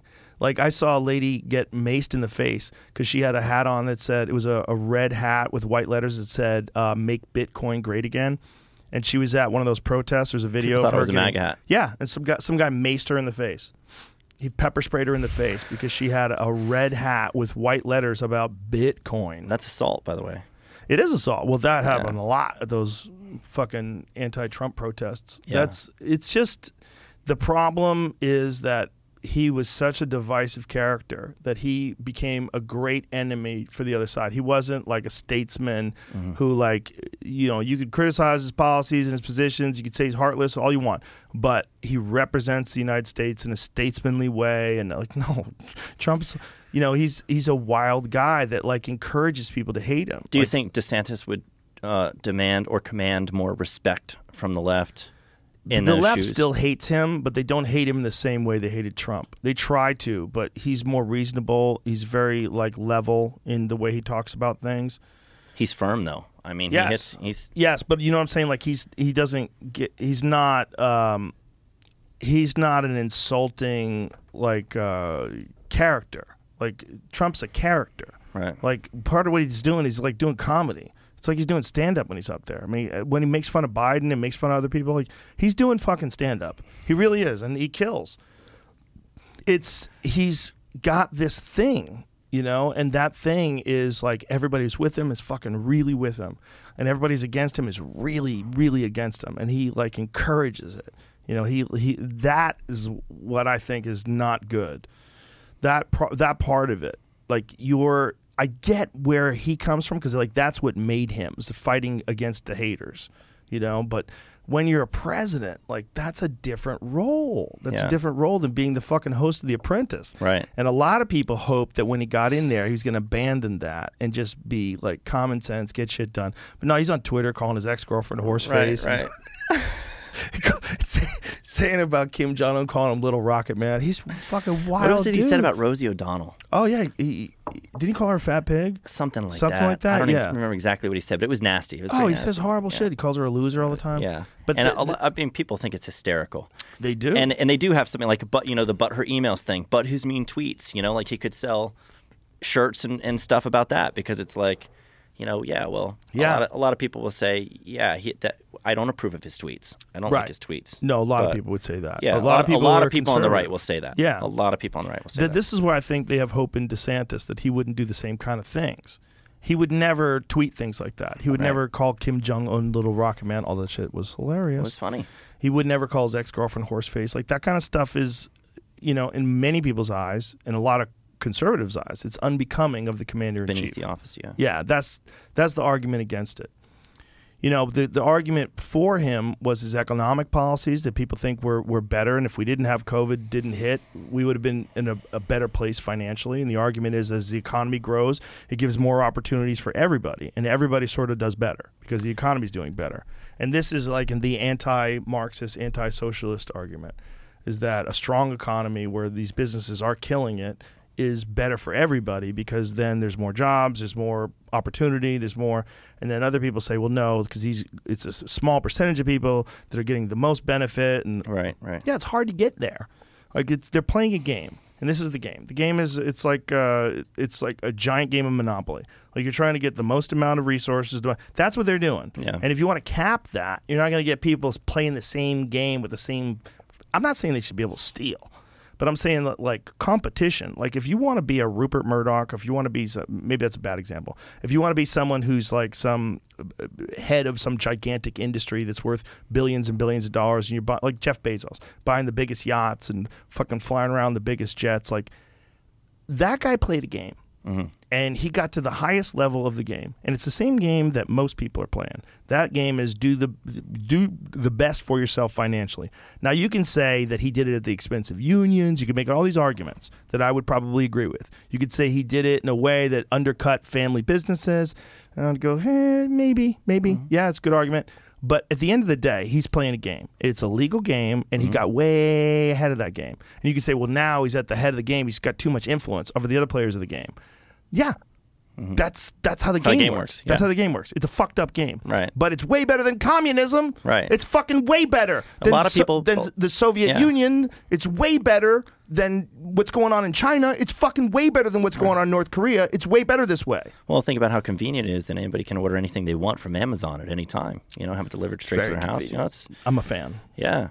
Yeah, and I'm not in any way, shape, or form an anti-Bezos guy. Or anti-industry guy. There's a way to have ethical capitalism. It's totally possible. It can be done, you know, and it can be done by regulating things correctly. It can be done by, you know, whatever, whether it's tax structure or whatever it is. It can be done. It can be done. It's just like you're playing a very specific game, and that very specific game is always going to encourage people to win. And they're going to try to make more money every month, and they're going to try to make their fucking stock the biggest thing so they can get that bonus, and that's what they're doing. They have an obligation to that. Now, if you want to say that game sucks, you want to say you don't want to play in that game, that's fine. But that is the game that this country runs on. And to just throw the fucking board up in the air, I don't think is the solution. Yeah, well, and I mean, usually the people who are saying that are people who aren't very good at playing the game. Or they're early on in the game. You know, maybe they're just out of college, which makes sense. If you're just out of college and you're making $24,000 a year, and you're looking at people that are worth billions, and then you see homeless people, and you're a kind, compassionate young person, right. And these professors are, you know, teaching you about Leninism and Marxism, and you start to espouse these ideas. Like, I get it. I get all of it. I understand how a young person. I just don't get how. I don't get how. Personally, I don't get how, as a young person, you look at someone like a Jeff Bezos and all the success he's had, and you're not inspired to go out there and work your butt off to like get to that level, versus feeling envious or resentful and saying, "Oh, that's not fair that he did that." But it's natural. It's natural to feel envious. I never or resentful. had those thoughts. Well, never had those thoughts. I always looked at successful people, and I'm like, you know, like what did they? How did they operate? How did they think? Did you what get kind that of books from your do parents? they read? What kind of? I don't know that was, you know, my parents didn't instill in me, you know, a business mindset. You know, my dad was a pastor. I grew up in the church. Most of what they instilled in me was values. Most of what they instilled in me it had to do with values and faith, and doing the right thing, not, you know, getting ahead in the business world. They were never like, oh, we want our son to go to the finest business school and become successful. They judge success in much different terms, in terms of, you know, how big your bank account is, which is great and important. But and when I, as a young person, when I was in college or before, looking at people who are successful, I never, and we weren't successful. My dad's pastors don't make a lot of money unless you're the pastor of a big mega church that's telling people they'll be healthy and wealthy if they just give you more money. You know, my dad didn't pastor a church like that, so he had a very meager salary, and we had a very, you know, lower middle class upbringing. And so I don't know. I always looked at wealthy, successful business people, entrepreneurs, with like, I had huge admiration for like what they were able to accomplish, how brilliant they are, how hardworking they are, what they put into that. Well, it's kind of interesting because we celebrate that in a lot of other areas. We celebrate that in sports. We celebrate that in art. We celebrate the overachievers. The problem is that comes in a lot of people's eyes with victims, right? Like the overachieving capitalist comes with victims. Victims, the environment is a victim, the people are the victim, you know, the lower class is the victim, the mom and pop. There's like a lot of bodies along the way in their eyes. And also, we were talking about how malleable people are. I mean, if you're in the university system of 2022, you're 100% at least being exposed to a lot of these socialist ideas and Marxist ideas and very progressive left-wing ideas, and they're more popular than conservative ideas. Yeah, by you're a gonna have, large You're margin. going to have a lot more victims if you get rid of that system and do it a different way. But you're doing it by a large margin, though. The university systems are leaning towards the left, Right. and so these people, they're looking at this. They just left their parents' house. Maybe they disagree with their parents. Maybe their dad's an asshole, and now they're at this university. And this professor who's so eloquent and so interesting and so well read and well traveled, and they're saying these things that are so opposed to the way they grew up, but makes so much sense. Like, oh, I'm going to do the right thing now, and I'm going to fight for this right. Oh yeah, it's tapping into people's sense of right and wrong. Yes, and and trying to say, look, you don't want to leave a trail of victims in your wake, trying to climb to the top or whatever. Right. You can't get rich in business the way that Bezos did without offering something of value and employing a ton of people, which is a tremendous good. And it's just like anything. Like when you look at, there's trade-offs to everything. Free will has trade-offs. The fact that you have freedom to do whatever you want means that you can be loving, good, kind, and charitable. Yes. But guess what it also means? It means you can take the wrong turn, become a criminal, take advantage of people, be a scumbag, mistreat people, be cruel to people, mean to people. That's the downside of free will. But the upside more than makes up for that. The fact that any of this good stuff is possible makes up for the fact that the bad stuff is possible. You're never going to have any system that you could possibly think of that doesn't have downsides that are offsetting to the positives that are worth having. Yes. No, I think you're correct, and I think that looking at it the way you're looking at it, like to say that you grew up the way you grew up is very interesting, because I think having a firm set of ethics and morals when you grow up is very advantageous, because you realize, like, later in life, if you do the right thing, you'll feel better regardless of the result. Like, you do the wrong thing, but you benefit, you feel guilty. Mm-hmm. It's bad for people. Like, if you're a person that has made Unless you your do it living long in an enough that you become institution where you're desensitized. working at some sort of a corporation, and you poison the environment in order to succeed and make more profit, but you hit your goal, but then you realize that there's a dead lake in Ecuador now, and all these people are suffering and getting cancer. That's happened before, right? Mm-hmm. That's the bad side of it. And you either become a callous sociopath, or you got to find another line of work, because a lot of people just become callous sociopaths, and they continue that behavior.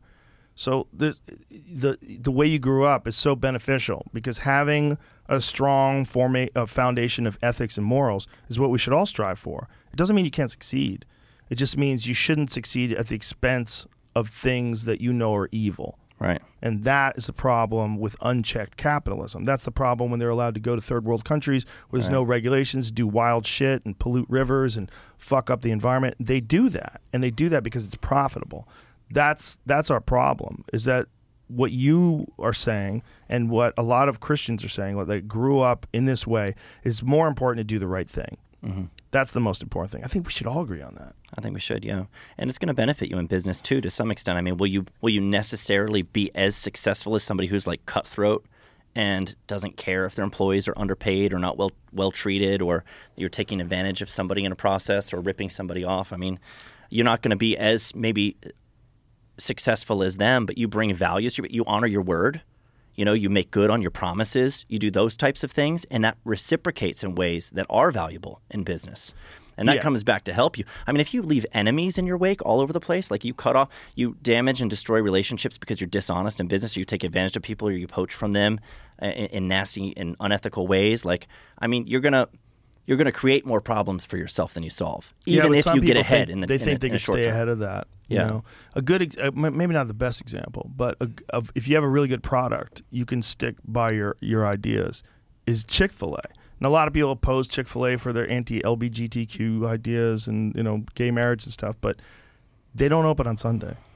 Mm-hmm. They're leaving billions of dollars on the table. Yeah. And they're like, Sunday's the Lord's Day. Yeah. Like, which is crazy for a fast food place to have that take, but meanwhile they're everywhere. Yeah, they're fucking killing it. Every time I go by Chick-fil-A, there's a giant ass line. Don't you always crave Chick-fil-A on a Sunday? It's like the only time I think I want Chick-fil-A, it's Sunday, and I'm like, I can't go. Nope, it's closed. Nope. Jesus said, don't eat. I don't know. You want what you can't have. I don't know why it's bad to. You can still go to church and still work. Yeah, still possible to keep Chick-fil-A open, but they don't want it. I know. So look, it's not that I align myself with Chick-fil-A's values, but I'm saying, like, if you have a great product, you can stick by your thoughts, even if they're not the best thoughts. Yeah. You can stick by your ethics and your morals, and you can still be successful if you have a great product. Mm-hmm. So like that's where the idea of like ethical capitalism could come in. Like moral, ethical capitalism. Like it's still okay to compete in the marketplace, but it's not okay to lie. It's not okay to pollute environments. It's not okay to do some of the shit that we know that corporations have done, lie about studies and do different things where they try to proclaim their innocence. It's not okay to pretend that you're a free speech platform and then moderate political viewpoints that you don't like. How about that one? Agreed. Let's put that one on the list. Agreed. Yeah. That's and that is a lot of people would think it's less consequential than corporations doing evil things. But it's still bad. It's still not the optimal way to do things. Yeah. But I think part of the problem is what I'm going to keep coming back to this. But I think part of the problem is the format itself. The way people communicate in that text format is just shitty. It's just a shitty way to get thoughts across to people where you're going back and forth with them. It leaves too much to the imagination. It's too many openings to be an asshole. It's not a good way for human beings who are designed to communicate, looking each other in the eye, reading emotional cues, reading tone and the context of the conversation. That's how people are supposed to talk. And any other way, I don't think it's good for you. It's the reality of the world we live in, though. It's just like with your kids and social media. It's like there's never going to be a physical town square anymore where you go and have like a debate about the issues of the day, like with your neighbors. But you face should to face. At least encourage people to not engage with people like that. I think that idea needs to get out there in a way that more people resonate that it's not good for them either. It's not good for anybody. Like when I know I have friends who do that Twitter beef back and forth shit with people, and when they do it, they have anxiety all day. You know, I was talking to this one friend. He's like, I couldn't walk down the street 10 feet without checking my phone to see who replied. So I'm walking around like almost bumping into people, right? Just freaking out. Yeah, because he's in some sort of a weird Twitter conflict with people, and that can raise your blood pressure too. You get all anxious. You get annoyed. He couldn't sleep. He said he couldn't sleep. Snap at people. I've had that happen where I'm engaged in some Twitter spat with somebody, and my kid comes up to me, my son will come up to me and ask me for something, and I'm like, not now, and dismissing him, and it's like, what did I just do? I just treated this Twitter spat with more respect than my own son. Yeah. That's not healthy. It's bad for you. Yeah. It's bad for you. And I understand if you have a point, if someone's saying something that's not true, and you want to correct it, or you want to argue against it, or you want to say something about them, like this is so hypocritical because of this. I get it. Mm-hmm. I get it. I just think it's a shit way to communicate. That's why I don't do it. It definitely detracts from our ability to see other people as ends in themselves and not as means to ends or as, an object to dunk on so that we can score some kind of points and generate more followers or likes. People don't exist for that purpose. No. Shouldn't be abused for that purpose. I don't know. That's one of the areas where I think a faith like the Christian faith comes into play in seeing people as more than just simply conscious organisms, but like you're made. Everybody's made in the image of God, and that we all have an inherent intrinsic value, and we shouldn't be disrespected for that reason. I don't know. I think instilling values like that is going to be a lot more beneficial in those kinds of arenas than trying to tell people what they can and can't say. Right. No, I think so too. I just don't know how the two of them find common ground right now. Because right now the ideological battleground is so fucking rigid. There's trenches dug in the center and everybody's got guns pointed at the other side. Yeah. It's like, how do we make that thing where the Germans and the Europeans played soccer? Was it World War I where they broke the trench and it was during Christmas? Yeah, they played soccer and hung out. It was a big deal because they had a truce and a ceasefire, and I think it lasted a few days, and then they went back to shooting at each other. Wow! Find out that story. It's a crazy story. I believe it's World War I. That's kind of profound, honestly. Well, most people don't want to be engaged in a fucking gunfight with people they don't even know. Right. They're not even sure why they're doing this. And they're doing this because their leaders have told them to do it. Like, there's times where that's noble to do. Like, Nazi Germany's sweeping across Europe. Yes, 100%. I'm not opposed to that. But I'm saying most of those people did not want to be there. Most of those people did not want to shoot at some person they don't even know. And most of those people don't even agree with the thing they're being forced to enforce because they're fucking peasants. They're just some guy got pulled out of the fields and they put him in a uniform and gave him a rifle and they're sending him to the front line. That's the reality of war to those people. So when they got together and and hung out for a couple days. They became human. It must have been Yeah. so fucked when they started shooting at each other again. Yeah. See, did you find it yet? The first story I found was about like myths on it, so I was trying to make sure some stuff was real. But I think there's photographs of it. Yeah, it happened. It was just there's some stories that have been like Exaggerated. legendary. Yeah. So pull the story up though, because we got to end soon. Let's see what we got here. Soccer in the trenches, remembering the World War I Christmas truce. So it's real. So, German lieutenant in the First War, he disappeared forever in the Soviet Union. In the second, in 1999, his son Rudolf found his dad's diary in the attic. This is what Zemich Sr. recorded for Christmas Day, 1914. A couple of Britons brought a ball along from their trenches, and a lively game began. How fantastically wonderful and strange. The English officers experienced it like that too. That, thanks to soccer and Christmas, the feast of love, deadly enemies briefly came together as friends. It was one of several impromptu soccer matches played between British and German soldiers in no man's land that Christmas. For one day, and in some sectors of the line for several days, the enemies made a spontaneous peace. A century on, these games transfix Europeans.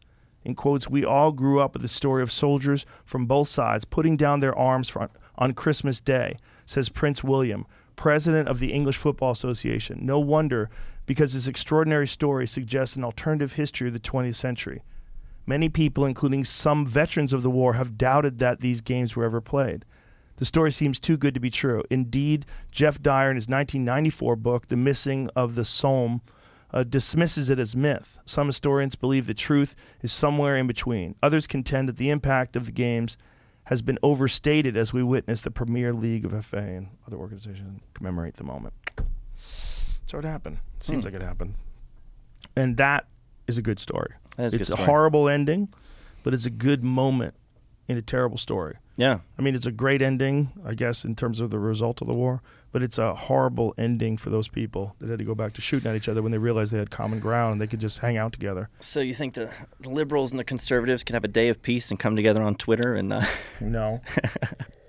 lay down their arms? I would hope they could do it individually, one-on-one in real life. Yeah, I'd like to see more of that. People would learn how to do that, but I think it's a learned skill. Yeah. I mean, I think if a lot of people have a conversation about something that they disagree with, even in real life, they're so used to communicating in this kind of shitty way that I think they would just engage in the standard and scream at each other. I mean, those Karen videos that you see, people yelling at each other about wearing a mask or yelling at each other about, you support Hitler, whatever it is. Like those crazy conflicts that people have in real life, that's not the way to do it either. It's just human beings are in this weird stage of information overexposure and social media and just an incredibly volatile world right now. I mean, there's so much uncertainty and there's so much anxiety that people have about international conflicts for the first time in a long time. People are genuinely worried about our relationships with China and Russia.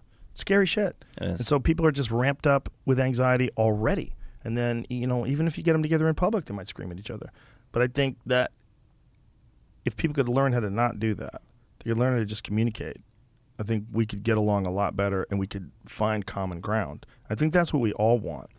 I don't think we're ever going to come to a time in this world where they're not conservative people and liberal people. I like what you said earlier about steel manning your opponent's position instead of straw manning, actually giving them the benefit of the doubt that maybe they're actually a rational thinking person who's considered the evidence or whatever, and has reached conclusions in good faith, and respect that. And even if it's different than what you believe, respect that and be willing to have a dialogue with them about it, without the assumption that they came by their views in bad faith or that they're stupid. Right. They're ignorant. They haven't, they just haven't done enough research and just belittle them. You're never going to get anywhere with that, with anybody. Agreed. Well, listen, man, I appreciate you coming by here. It was really fun to talk to you. I appreciate your website. You guys make hilarious memes. It's fucking really funny shit. Thanks. And I'm glad you're out there. And I wish you'd get back on Twitter. I really hope they let you back on. I was hoping that when Elon, if he bought it, and maybe he still will, maybe they'll force him to buy it. Maybe. If he, opens that up a lot more and lets a lot more freedom of expression on both sides. Yeah, we'll see. I hope that happens. Or if that doesn't happen, there's got to be some other solution. Because I think Elon is absolutely right this is the town square. And if it is the town square, then we do have to have some consideration for First Amendment rights, because otherwise we don't have free speech privileges in the town square. Do you think there's any potential for a real third-party site, a second site, like something that mimics what Twitter does, but has a better, like, sort of open-minded approach that doesn't just get dominated by right-wing people or dominated by left-wing people? I mean, there's been attempts. A Parler was a great attempt initially, and then look what happened with it. Amazon and Apple what and everybody. What did happen? They got deplatformed because they were blamed for January 6th. It was this whole thing. It's like, all this hatred and all this planning was happening here. So it's they're like, not on the App Store anymore? They got back, but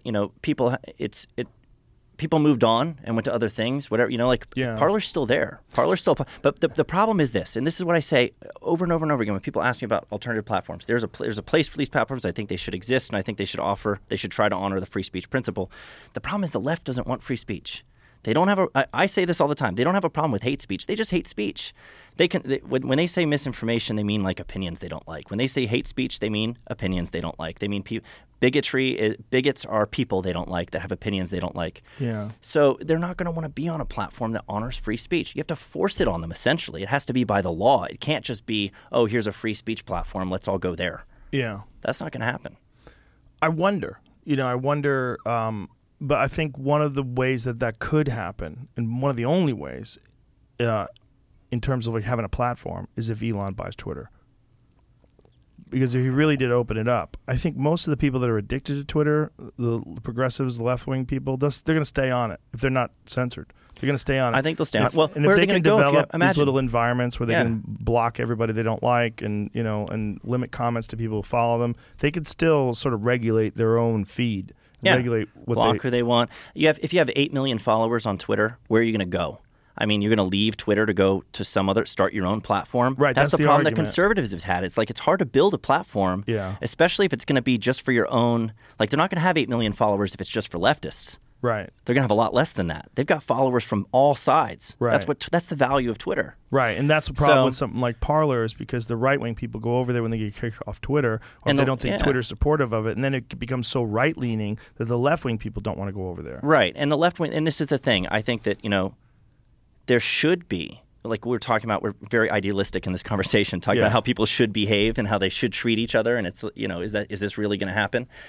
I would love to see more people. I love when I hear people when people ask me who my favorite comedians are. My favorite comedians are anybody who's willing to make the jokes you're not supposed to make and speak the truth and stand up for free speech and this nonsense cancel culture stuff, pushing back on that. When Bill Maher is talking about, the importance of free speech, he's very hard on Twitter. He talks about how they do need a new sheriff. Like it's been run poorly. Someone like Bill Maher would be happy, I think. I don't know. I don't even know if he knows what Parler is, but he'd be happy to join a place like Parler and bring other people from the left with him because they could actually benefit that discussion. They could provide a counter to those other arguments. More people from the left should be willing to jump in the pool and swim with others. Not the men in the women's pool, by the way, but, the ideological pool. Yeah. The ideological pool. I see what you're saying. I mean, Thanks for the laugh. I don't know where this is going to go, but I hope it goes in a good direction. Yeah. And I think like all things, this is a very disruptive technology, and it's shaking up the world. And I think hopefully, cooler heads will prevail. We'll find a rational solution. But I think a lot of it depends on these kind of conversations. Yep, absolutely. So thank you very much. The website is BabylonB or thebabylonb.com? BabylonB.com. BabylonB.com. Yeah. Subscribe and support us. I mean, we have, we're getting deplatformed left and right. A podcast as well, right? We got a podcast, YouTube channel, putting out a lot of video content. Beautiful. Thank you very much, Seth. Thank you. Appreciate it. Thank Bye, you. everybody.